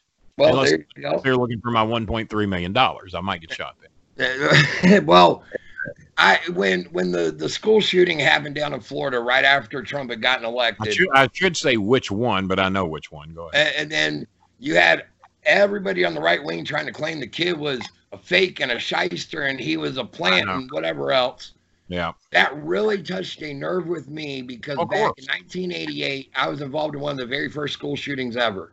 Where'd you go to school? Atlantic Shores Christian School. All right. And December 16th. How many people were shot? Because I'm not familiar with that one. One teacher was shot and killed. Another was wounded, and another one was shot at. 88. I actually lived in Marietta, Georgia. Then it didn't make national news. It was on CNN and ABC World News and all of them. What state did this happen in? Virginia. Well, how the fuck did that not make national news in 1988? It did. It did. It made national news. Okay, I got you. Here's what you're saying now. It was, and here's the deal was, the kid did it back in 1988. He's still in prison. You take a life, you have sacrificed your own, in my opinion. There you go. And so, but that to me has always been a very big issue with me because of me having been involved in one. And I know to this day how it fucks with my head. I've even talked to Angelo about it. And just because of everything and how it went down. And I mean, I'm like, okay, I'm all for you being able to have a gun to protect yourself in your house and having a little 9mm if you feel that's necessary. And as far as I'm concerned, I think that's where it stops at. You want a gun to protect yourself in your home? Fine. Well, don't be out here walking around in fucking Golden Corral with one. I see. There you go. Yeah, exactly. These douchebags coming in Golden Corral, and they're walking around like they're fucking Matt Dillon and Festus with a gun. Yeah. I said, why do you need an? I don't know the mental stability of these fucks. Right. Walking around, and the rest of us have fucking butter knives and forks. Yeah, Kenny. Goddamn gun strapped to their hip, and I don't know how many we say, because if you are that big of a chicken shit that you got to walk around with a gun strap for everybody to see. And I had one of these fucks that used to be a friend of mine, but he sucks Trump cock so fucking deep. I think he choked to death on it. I had to get rid of him because I couldn't stand being around him. Oh, Kenny, I'll protect you. Anything goes wrong, I'll protect you. Well, how the fuck are you going to protect me? You're in goddamn southern Indiana. And the only thing you protect me from is some other dumb fuck like you who's walking around Golden Corral with a goddamn gun strap to his neck. Kenny, I lived in Tennessee for I lived there 13 years. And that's called an open carry state. Yeah. That's called an open carry state. Is Kentucky an open carry state as well? Yes. It is. Okay, so in other words, as long as you have the permit to carry, you can have it on your as a sidearm. Yeah, absolutely. Yeah. And it has to be visible, right? To my knowledge, it has to be visible. Yes. Not if you got a concealed weapons permit here in Virginia. But if you have it concealed, you don't have to. Right. There's open carry and conceal carry, and they're both two different things. The wildest thing I ever saw was when I was out in Missouri, and I see at a church, no guns allowed. Isn't that something? I'm going, why would you be bringing your sidearm? Yeah. Why would you need to advertise that? I graduated in 1979, and I never, ever went to school one day worried that somebody was going to fucking shoot me. Now, there might be a bully there wanting to beat me up because he disagreed with my way of life or didn't like me because I was poor or what the fuck ever. None of those bullies ever got to do that because I defended people against bullies, thanks to my buddy Jerry the King Lawler, who inspired me to do shit like that. But no, never once did I ever think I was going to fucking be shot in school. But it came to a point that I was scared to say, we really considered homeschooling Chris because fucking every day you're reading some. I mean, we had, God, I think last year alone, we had over 100 school shootings. Yeah. One form or another in a college, a high school, a grade school. Yeah. And over 100 makes news. And take away the school shootings. I mean, people being shot and fucking. You remember, it used to be he went postal. Remember all the post office shootings? Yep. We don't hear of post office shootings anymore. It's the schools and the factories or UPS or where the fuck ever someone decides to go off at. But listen to this shit. Australia don't have no fucking problem with it. Canada ain't got no problem with it. England ain't got no problem with it. Why? Because they don't have fucking guns. Exactly. If you're gonna fucking kill somebody, you got to do it with your bare hands or a fucking knife. Well, Trump. Oh, well, they're stabbing people. Well, you got a guy coming at me with a knife or a guy standing there in my room with a fucking gun. At least I can pick up something and fend myself off of that fucking knife. And hey, maybe if I block. But I'm a lot more fucking scared of a loaded goddamn gun than I am somebody with a fucking knife. Yeah, absolutely. Oh, man, I can pick up his fucking microphone and kill you. Yeah, right. Well, you know what? That microphone. The microphones are killing people. We got to ban the microphones. Well, I should point out to people that a microphone is a deadly weapon to Kenny Bolin. Amen. Well, Kenny, let me tell you something.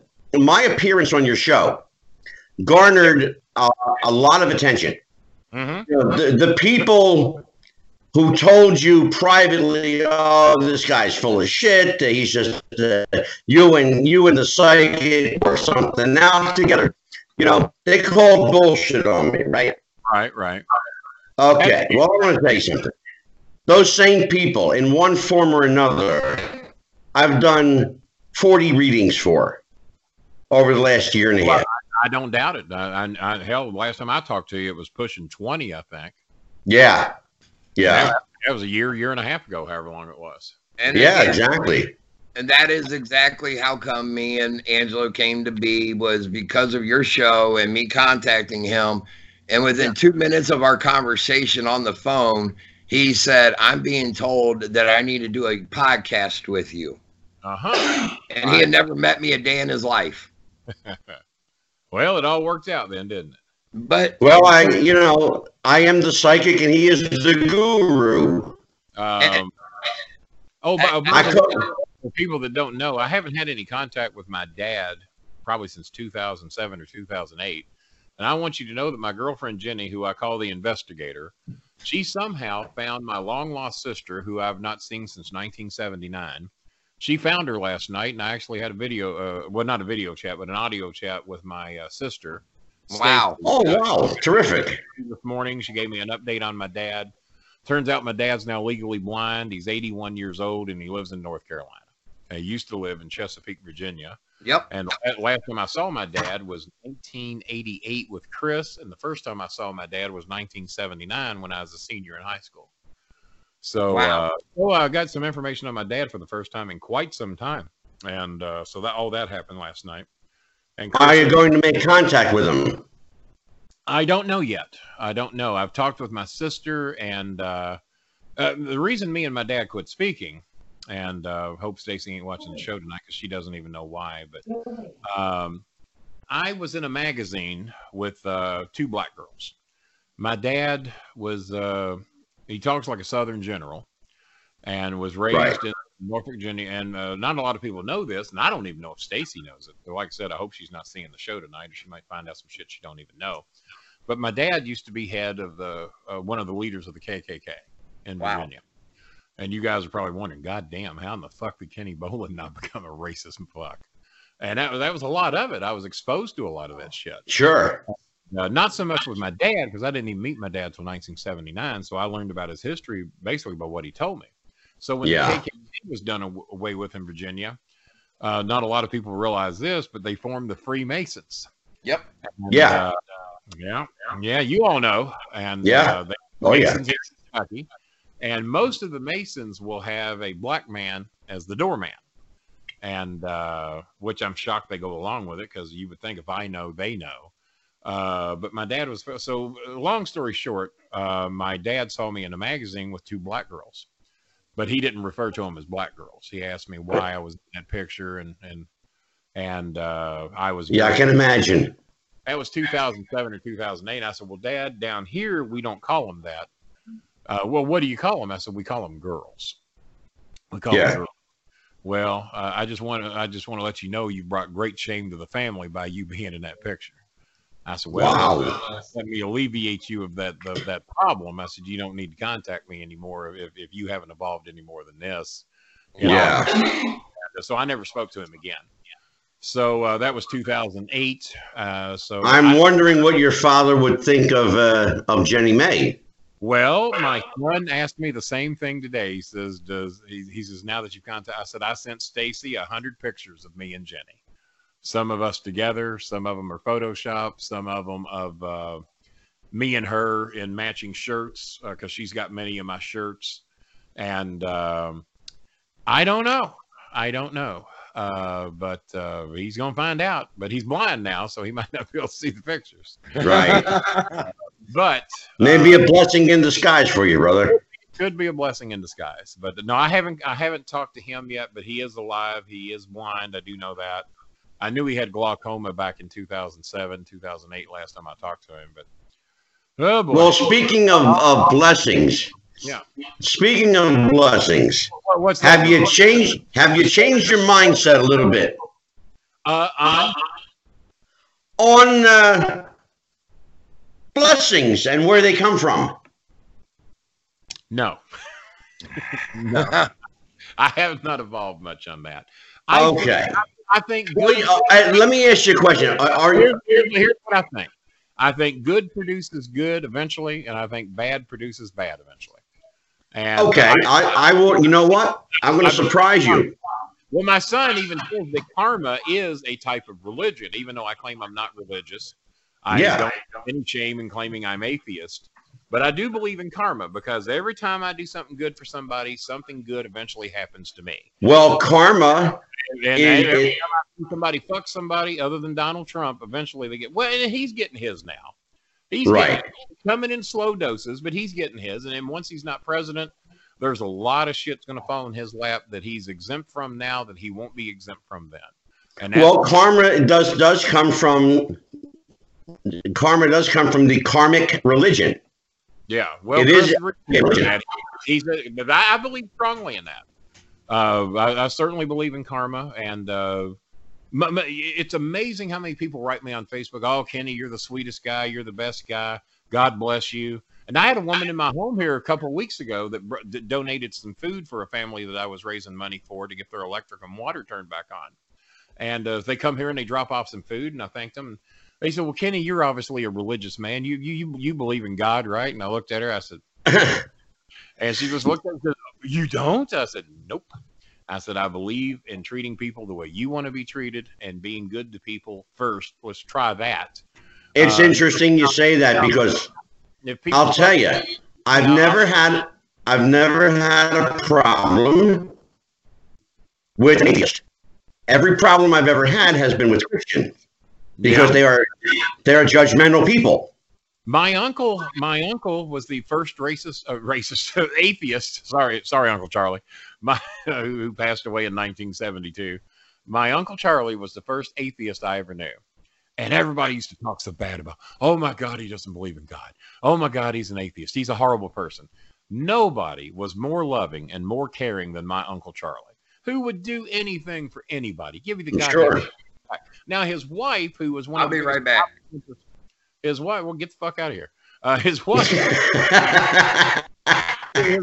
one of the biggest Bible thumpers that ever lived, and I wouldn't trust that woman any further than I could fucking throw. Judgmental of everybody and everything, and atheists, as a rule, are not like that. And my thing is, people say, "Well, Kenny, what do you think about religious people?" I said, "Whatever gets you through your day." Exactly. The things I believe in and karma and all that get me through my day. I know that if I try to be good to people, most people will try to be good to me. Not everybody. And I can't. Well, let me ask you this then. Are you at least more open to the spiritual side? That's hard to say because I don't really think that there is anybody or anything that I'm going to meet at a later date and time. Now, that don't mean that I ain't wrong. It's just I don't believe it. And maybe if you don't believe it, you won't see it. Seeing is believing, as they say. I've told a lot of people I should have been born in Missouri because you got children. And, I know, right? Yeah. So, no, I don't believe in the picture of Jesus on the wall. I don't think there's any such person or any such thing. He's coming. He's coming. Well, no, he's not, folks. No, he's not. But that's my belief. And if you believe he is, and that gets you through his day, through your day, that's just fine with me. I could care. Right. I should point out to you something I never told you. Don't push your shit on me, and I won't push my shit on you. I'll let you know where I stand and what Sure. I think. You may not like it, and I don't dislike anybody because of what they believe in. Right.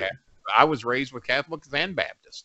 I don't buy Yeah. it. The thing that got me is that we're taught at an early age that eventually at age 9, 10, 12, or 13, or whatever the age is, there is no Easter Bunny.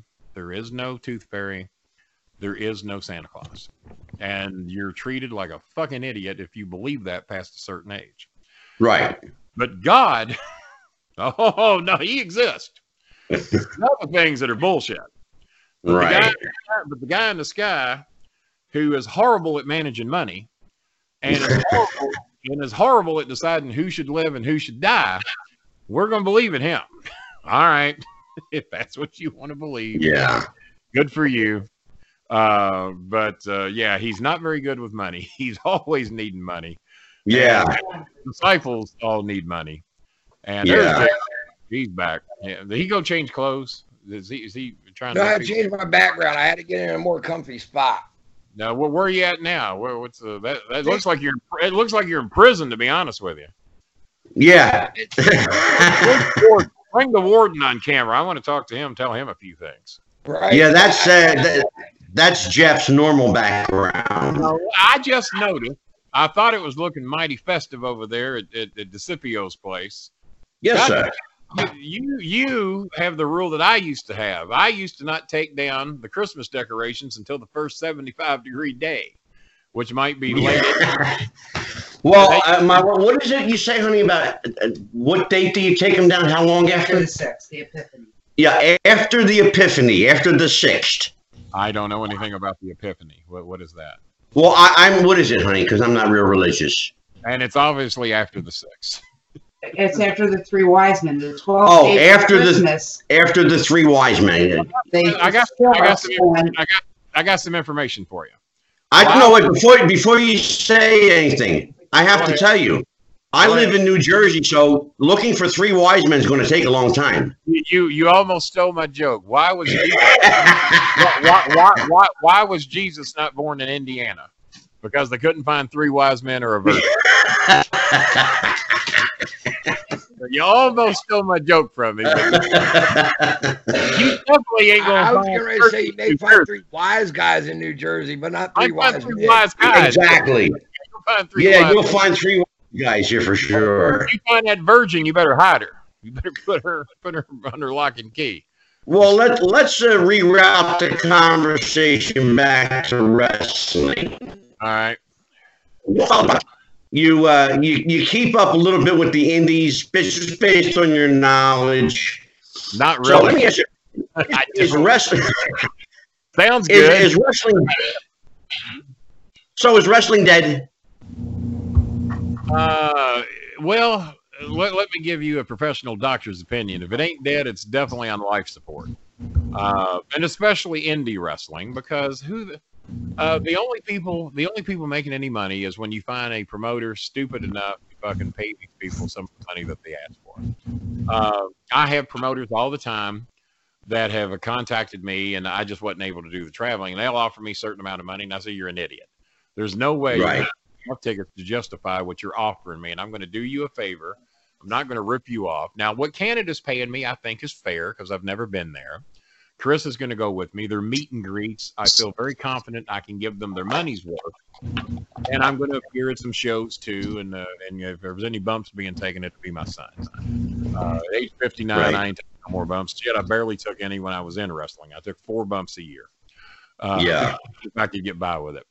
So, no, if it ain't dead, it's on life support because, fuck, if me and Jimmy don't want to fucking watch wrestling anymore, and we were the biggest goddamn wrestling fans in the world, and I can't find anything I want to watch. So, Yeah. there's lots of but then again, and I told everybody that when AEW came, that it was going to be the greatest thing since sliced bread for about 3, maybe 4 weeks, and then after that, Right. the ratings were going to drop, which they have done. Yep. I told everybody that they will never get higher than a 1.6, which is the highest rating that TNA ever got, and that's when Hogan first got to TNA. And after that, and fucking TNA's down to like under 50,000 viewers now, the last I heard. And I heard that a while ago. Now they're actually up to about 100,000 now. Now that they're in Canada and they kind of got a home right now, they're about at 100. I didn't even know they were in Canada. So yeah, I mean, but still 100,000 is not 1.6 million. No, it's not nearly what they once were. And I mean, part of TNA's problem is they well, I say 1.6 million. They got a 1.6, however many million that is. That's 1 point something million. I don't know. No, you're right. It's about 1.6 million. It is. About this, yeah. So but no, I didn't even know they were in Canada. I had no. They're not on any television to speak of. They're not even on Pop TV anymore. If you're not on Pop TV, right? I don't know why anybody would want to be on Pop TV. I get Pop TV, YouTube TV. No, it's just there's just nothing out there that I'm wanting to see. And but Cornette would badmouth all these companies, and he'd go fucking work for them. Kenny, you remember Dennis Corluzzo? Of course, yeah. Dennis Corluzzo was the god uncle to my son. Yeah. Wow. Okay.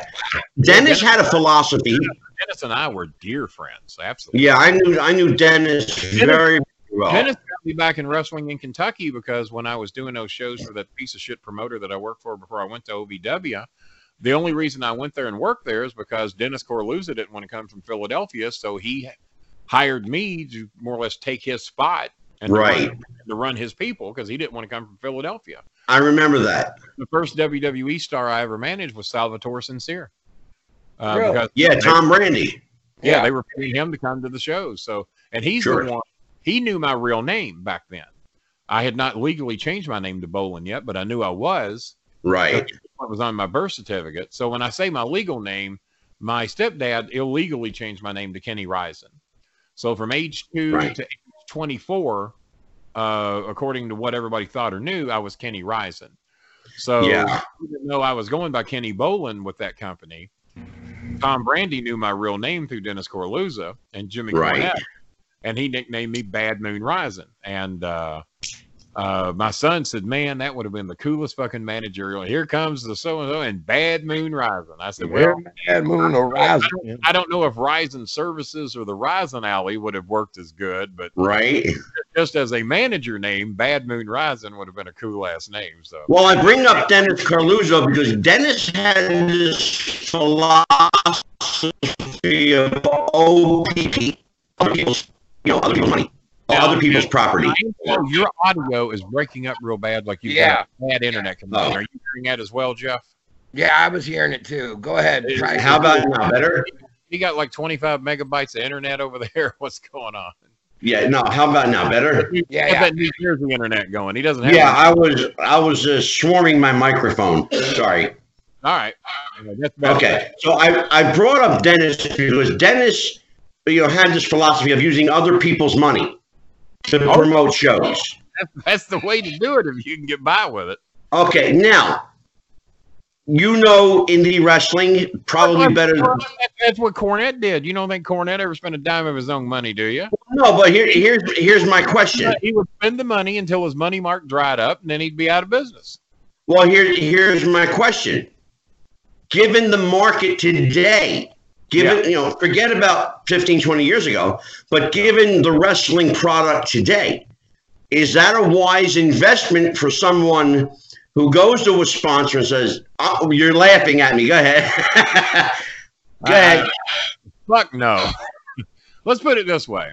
As much as I know about wrestling, as much as my son knows about wrestling, and let's say I had that 1.3 million under my bed, and somebody come to me and said, "Kenny, would you invest 50,000 in?" And I don't care if it's fucking AEW or NXT or whoever the fuck it is. No, I'm keeping my money under my goddamn bed, and I'm not going to. No.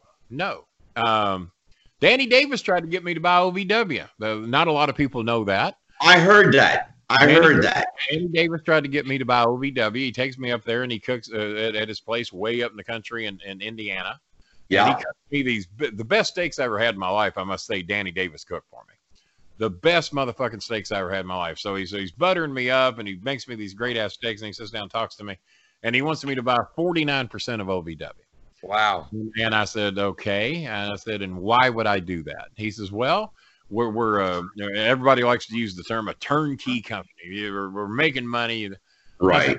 Said, number one, I said, I do my homework. I said, you're 4 months behind on rent. You haven't paid your taxes on wrestling. You have not paid your license fees. You're behind on your electric bill.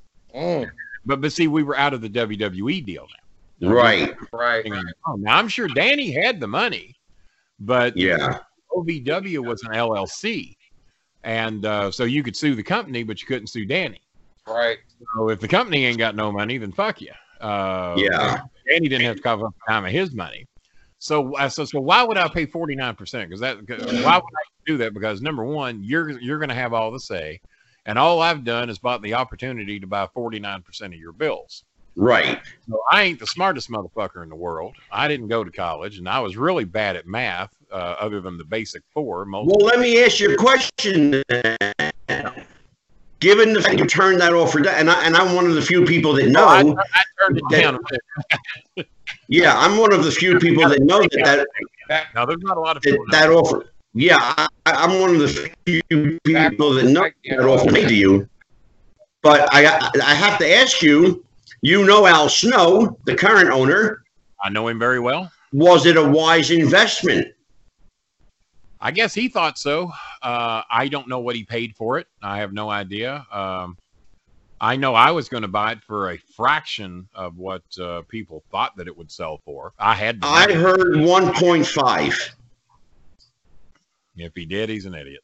I heard that's the number that's been circulating, 1.5. Number one, I would be shocked that he's got 1.5. I know what it says he's worth on the internet. If he's got 1.5, I would be real shocked. I know what he's made most of his career. And if he made 1.5, he did not make it wrestling.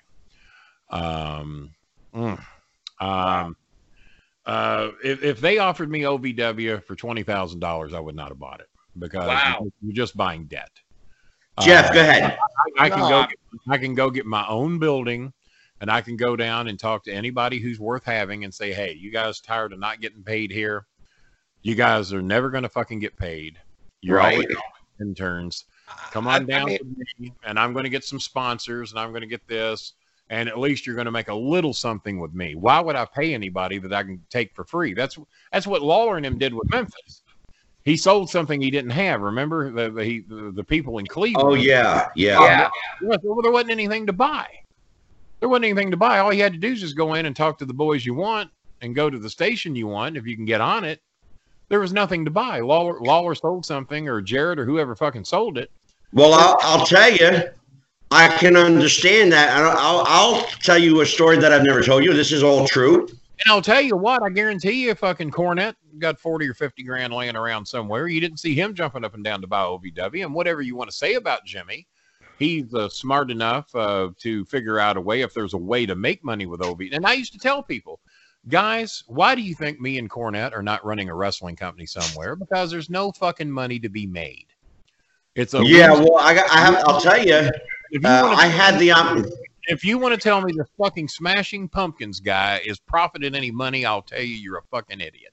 I don't think he made a dime, Kenny. I don't think he made a dime. The simple I had the opportunity. Made a dime. I sat down with Larry Sharp. God rest his soul. I sat down with Larry Sharp, and he offered to sell me the Monster Factory. Okay. He sat down. We very aware of the Monster Factory. What did he want to sell? So Larry puts a contract in front of me, piece of paper. I'm reading this, and I'm buying the name, the Monster Factory. There's no building. That's all there is to buy. Yeah. Yeah. Wow. And so when you buy a wrestling entity, really for people that forewarned is forearmed. Yeah. When you buy a wrestling company, you're only buying a name. Yep. You're buying. Now, I mean, I know that the promotion the only way that I could think if Al Snow actually entered into a legit contract for $1.5 million is that he was convinced that he had a way to make money that Danny Davis was not, and they agreed that he pays X amount over X amount of time until Danny has $1.5 million. I wouldn't do that either. I would not do that. I know the promotion that I work. To me, the name wasn't even worth $10,000, more or less $1.5 million. The promotion that I work for here locally, we run once a month, and we may take off 2 months out of the year. They do turn a profit each time. That and again, but he's running it monthly. We show is on YouTube, and then they got a streaming site as well.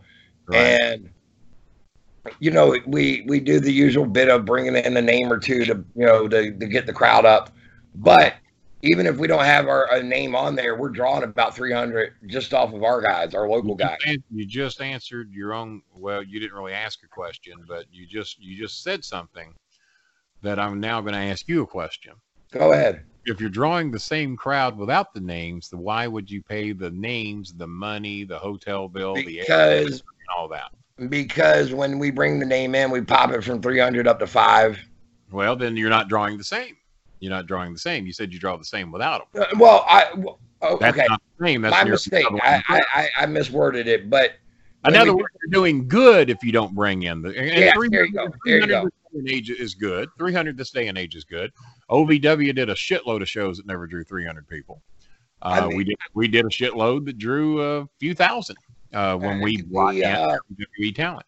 We did one at they did one for on the local base for one of the Navy bases here, and they had over 1,500 that came out for that. So, well, if you do a Navy base, the great thing about that is that what else have they fucking got to do? Yeah, we had a show up here. Pay $5 or $10 and go down and get off and not think about fucking military shit for a while. Yeah. Or we can sit in our fucking bunker or whatever the fuck. We had a show up here in October. It's like when you run a show at a high school and you hold it during school. We did that.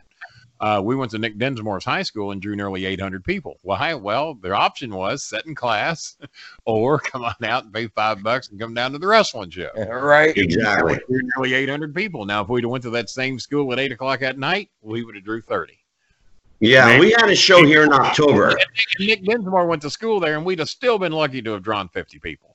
Right. Yeah. We did a show in October. We had J.J. Dillon.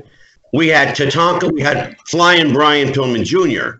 What year was this? And this was October. Yeah, I know. And we were lucky if we drew 75 people. And you got a lot of names on there for 75 people, right? Yeah, the guy took a bath that night. Well, of course he did. And that's what advertising. So, and I'd have been the first to tell him he was an idiot to have done that. I don't know who the promoter was. But when you'd have told me I'm bringing in Flying Brian Jr., I like Flying Brian, but he's not drawing a crowd as of yet, not of those numbers. J.J. Dillon, you're far better off doing those things. You bring in one or two of them, and you have a meet and greet. Yeah, because that's what fans want to do. They want to get an autograph picture, get an autograph book, what have you. That's what I'm doing in Canada. I don't think people give a shit to see me fucking manage a match in Canada. But if it's a part of a bonus, but for a meet and greet, and the Hearts apparently are the ones wanting me up there, so they put out the good word of me coming there, and that I've always been good to them and didn't badmouth them like Cornette did. Personally, I want Kenny Bolin here in Norfolk. Well, you do realize that Norfolk is my original hometown. I don't know if you know that or not. I know. Me and you have talked about that, actually. My dad's got a home there. Had one. He now lives in North Carolina. I lived on 1432 Windfall Drive in Chesapeake. Chesapeake was my home. Not for a long period of time, but that's where Dad lived.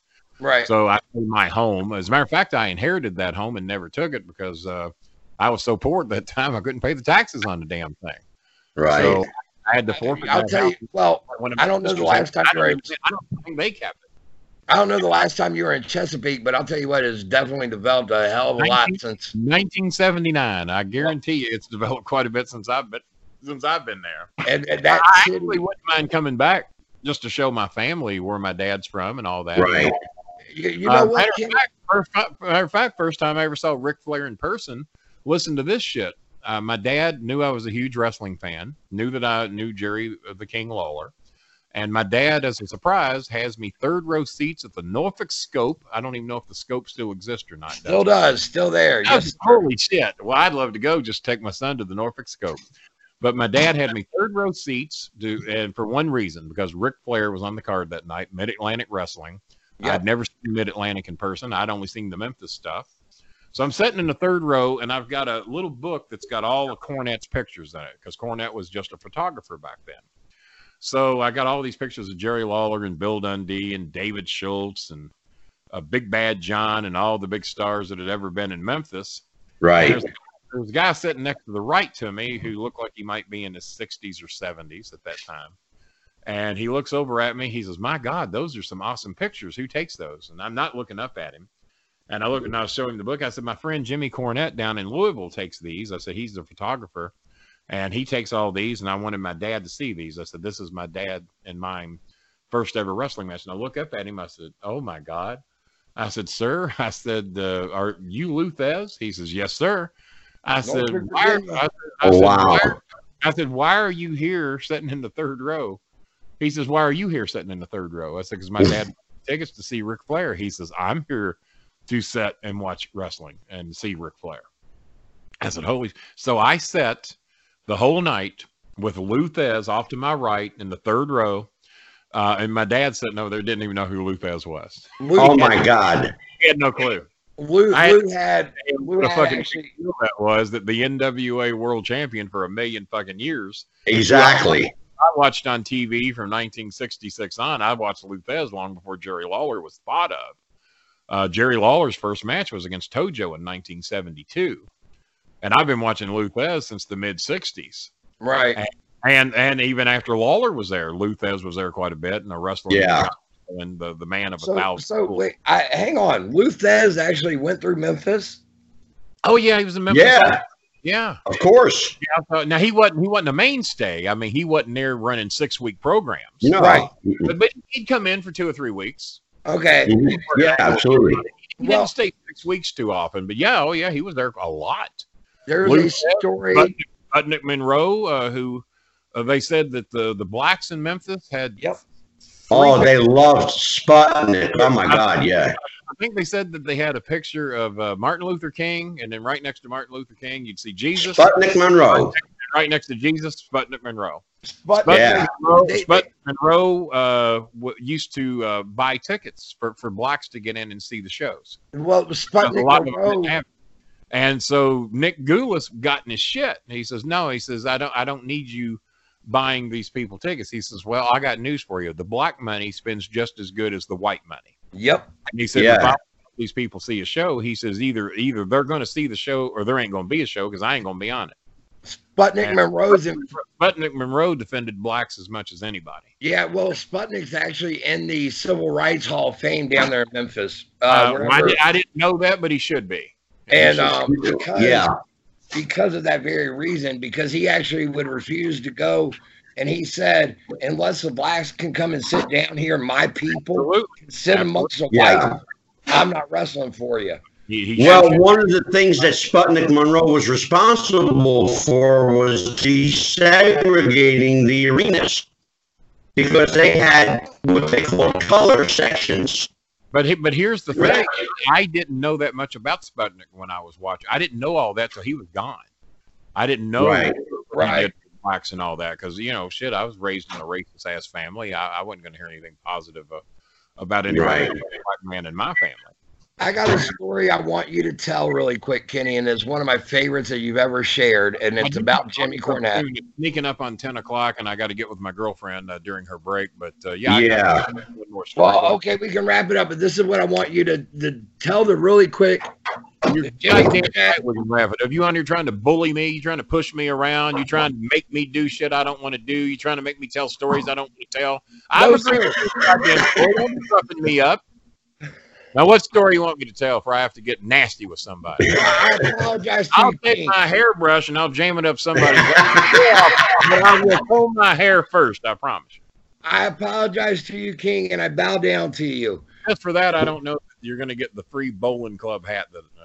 Oh, now that is awesome. And the BS hat. You can't forget the BS hat.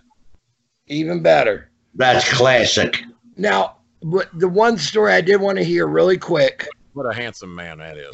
Right? Go ahead. Go ahead. Is Cheap plugs. Jim Cornette. It is the story about Jim Cornette and you having him eat the cracklings out of the dumpster. My God, people! my family loves that story because that just happened. He just found out maybe 4 or 5 years ago. Yeah. In 1976, I worked for Long John Silver's, maybe 77.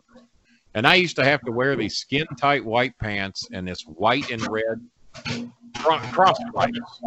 And when I graduated high school, I weighed 212. So I probably weighed 175 back then. I got on these skin tight white pants, these brown, hideous fucking shoes they wanted you to wear at Long John Silver's. And a white and red shirt. The stripes went around you, which is never complimentary at any weight. So I got to wear that. And the Long John Silver's fucking bandana that I had. All that beautiful hair I had, and I had to wear that fucking piece of shit bandana, and I hated it. I hated it. I did a job worse than my life. So Jimmy would come up and would spend the night on Friday night, and then Saturday nights I'd work like 5 to 9 or 6 to 10 or whatever, 5 to 10. But the advantage is that Jimmy would go back and sleep because we always stay up all fucking night, go to bed at like noon. And then, so Jimmy would sleep until I got back off work. He'd come down and pick me up. And most nights when I would work, and I rarely work Sundays because Jimmy would come up on weekends with me. So we would be up all night Saturday night watching wrestling at whatever city we could poke our antenna at and pick up either Indianapolis or goddamn it, Lexington or wherever. And so we would spend all night watching wrestling or old westerns or what the fuck ever. And so Jimmy would come down and pick me up at Long John Silver's, and I'd always bring home some fish and some chicken or whatever. But that night they told me that policy's been done away with. You can no longer bring home food. Some people bring it home and they get sick and they blame us for food poisoning or whatever. So no longer can you take them. I said, God damn it. I said, my friend Jimmy's here and we really love getting this fish and chicken. And God damn, I just cooked this shit myself. I said, I know the stuff is good. He says, and he had it on a big ass fucking tray. Like a big pie tin tray or whatever. There must be $50 or $60 worth of fish and chicken on this goddamn tray, even back in 1976. And it's got the cracklings and the fish and the chicken, and it's enough to feed 10 people, if not more. So he said, I'll tell you what I'm going to do. He says, I'm going to take this out because by law, I have to take this out and throw it into the dump. What happens to it after that is not my fucking responsibility. He says, so here's what I'm going to do. I'm going to take this out just before you get off work. And I'm going to set it on top of the dumpster. And if you want to climb up there and get this fish and chicken and take it home with you, then that's up to you. But I've done my job, and then you've done the deal. You set it on top. Don't throw it in the fucking dumpster. But if you'll set it on top of it, I'll go get it, and I'll take it home.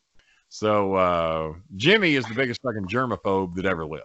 Yep. I mean, yeah. He just he could come in, if he finds a speck of dust on something, he can lose his goddamn mind. Just a germaphobe from hell. And if he had known where that fish and chicken come from, he'd have lost his fucking mind. Now remember, this is 1970.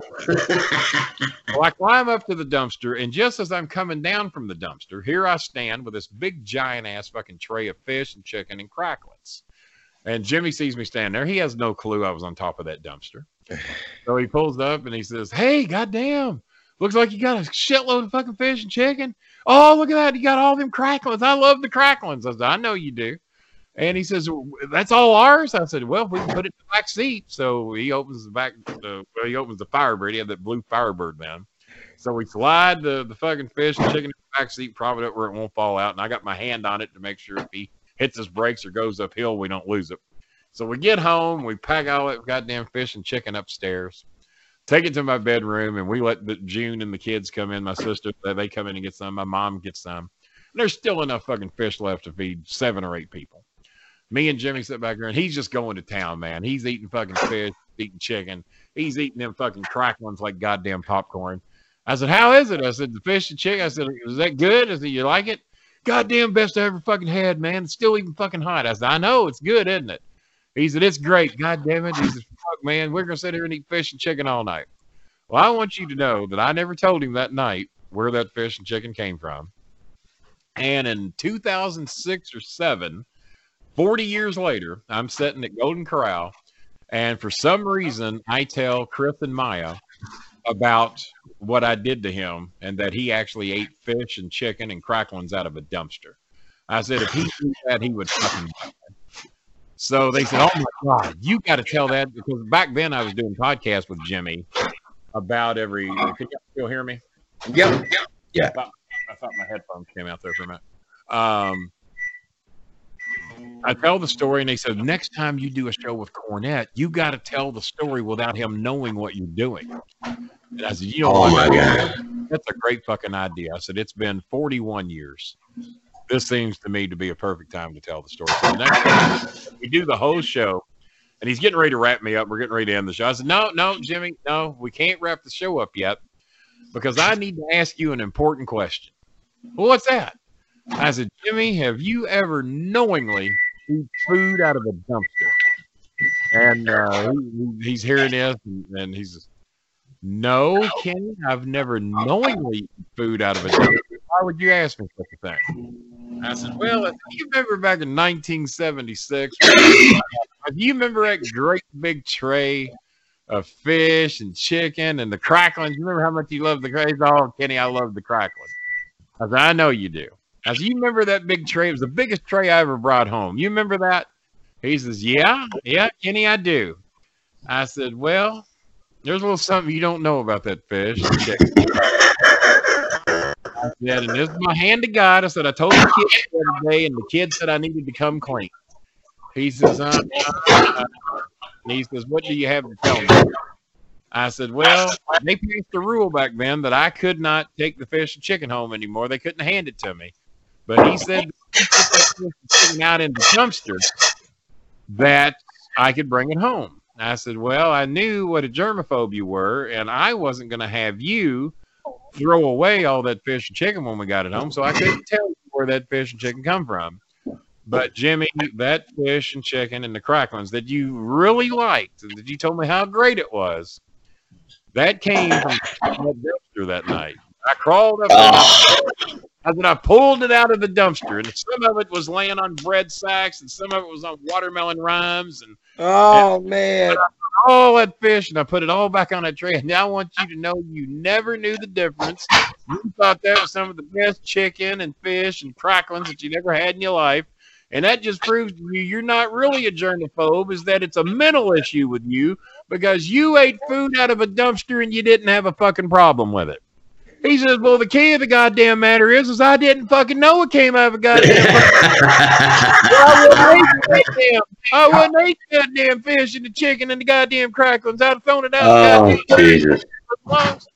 So he said that he, as a shoot, he had to go to the bathroom and throw up and wash his mouth out with Listerine. 40 years later. 41 years later, because oh my God, he couldn't process the fact that he had eaten fucking fish out of a goddamn dumpster. Love the story. Oh, jeez. Thank you so much. Well, on that note, Jimmy Cornette, if you're watching tonight, you eat food out of dumpsters like a poor person. on that note, You bitch. that's a great segue. Yeah. To doing our sponsor spot.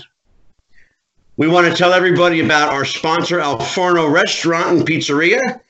At how do I get in on that? Is some pizza being sent down my way? They got fish fries? wait a minute now. Hold up. When you come up here, Kenny, I'll take you there. All right. Yeah. Sounds fair. It's Al Forno Restaurant and Pizzeria, our friend Nunzio. And he's waiting for you at 1523 Holland Road in Suffolk, Virginia. The dish of the week is fettuccine Alfredo. My God, I want to go. That's the dish of the week. It's delicious. I hear the real dish of the week is the little lady behind the counter. Is that true? That's Mrs. Nunzio. No. Mrs. Well, you don't know from her. Anybody named Mrs. Nunzio, I ain't messing with. Yeah. And, and I'll tell everybody, Jeff is there religiously every Friday. Yes, sir. If you'd like to meet Jeff the Ref Robinson, you'll find him in the back booth, hiding under the menu. Is it all you can eat? You got an all you can eat deal or anything? I can make it happen. Again, I had weight loss surgery. I can't even. I don't know, Jeff. Do they have all you can eat? No, they do not have all you can eat. But I'm sure if me and my good buddy here, the King, roll up in there, we can make it happen. We could probably make something happen. Yeah. So that's 1523 Suffolk Road in Norfolk, and you can reach them at 757-925-2829. Tell them that Angelo and Jeff sent you.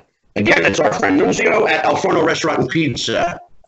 All right. Kenny, I have to be back for a part 2. I want to go right now.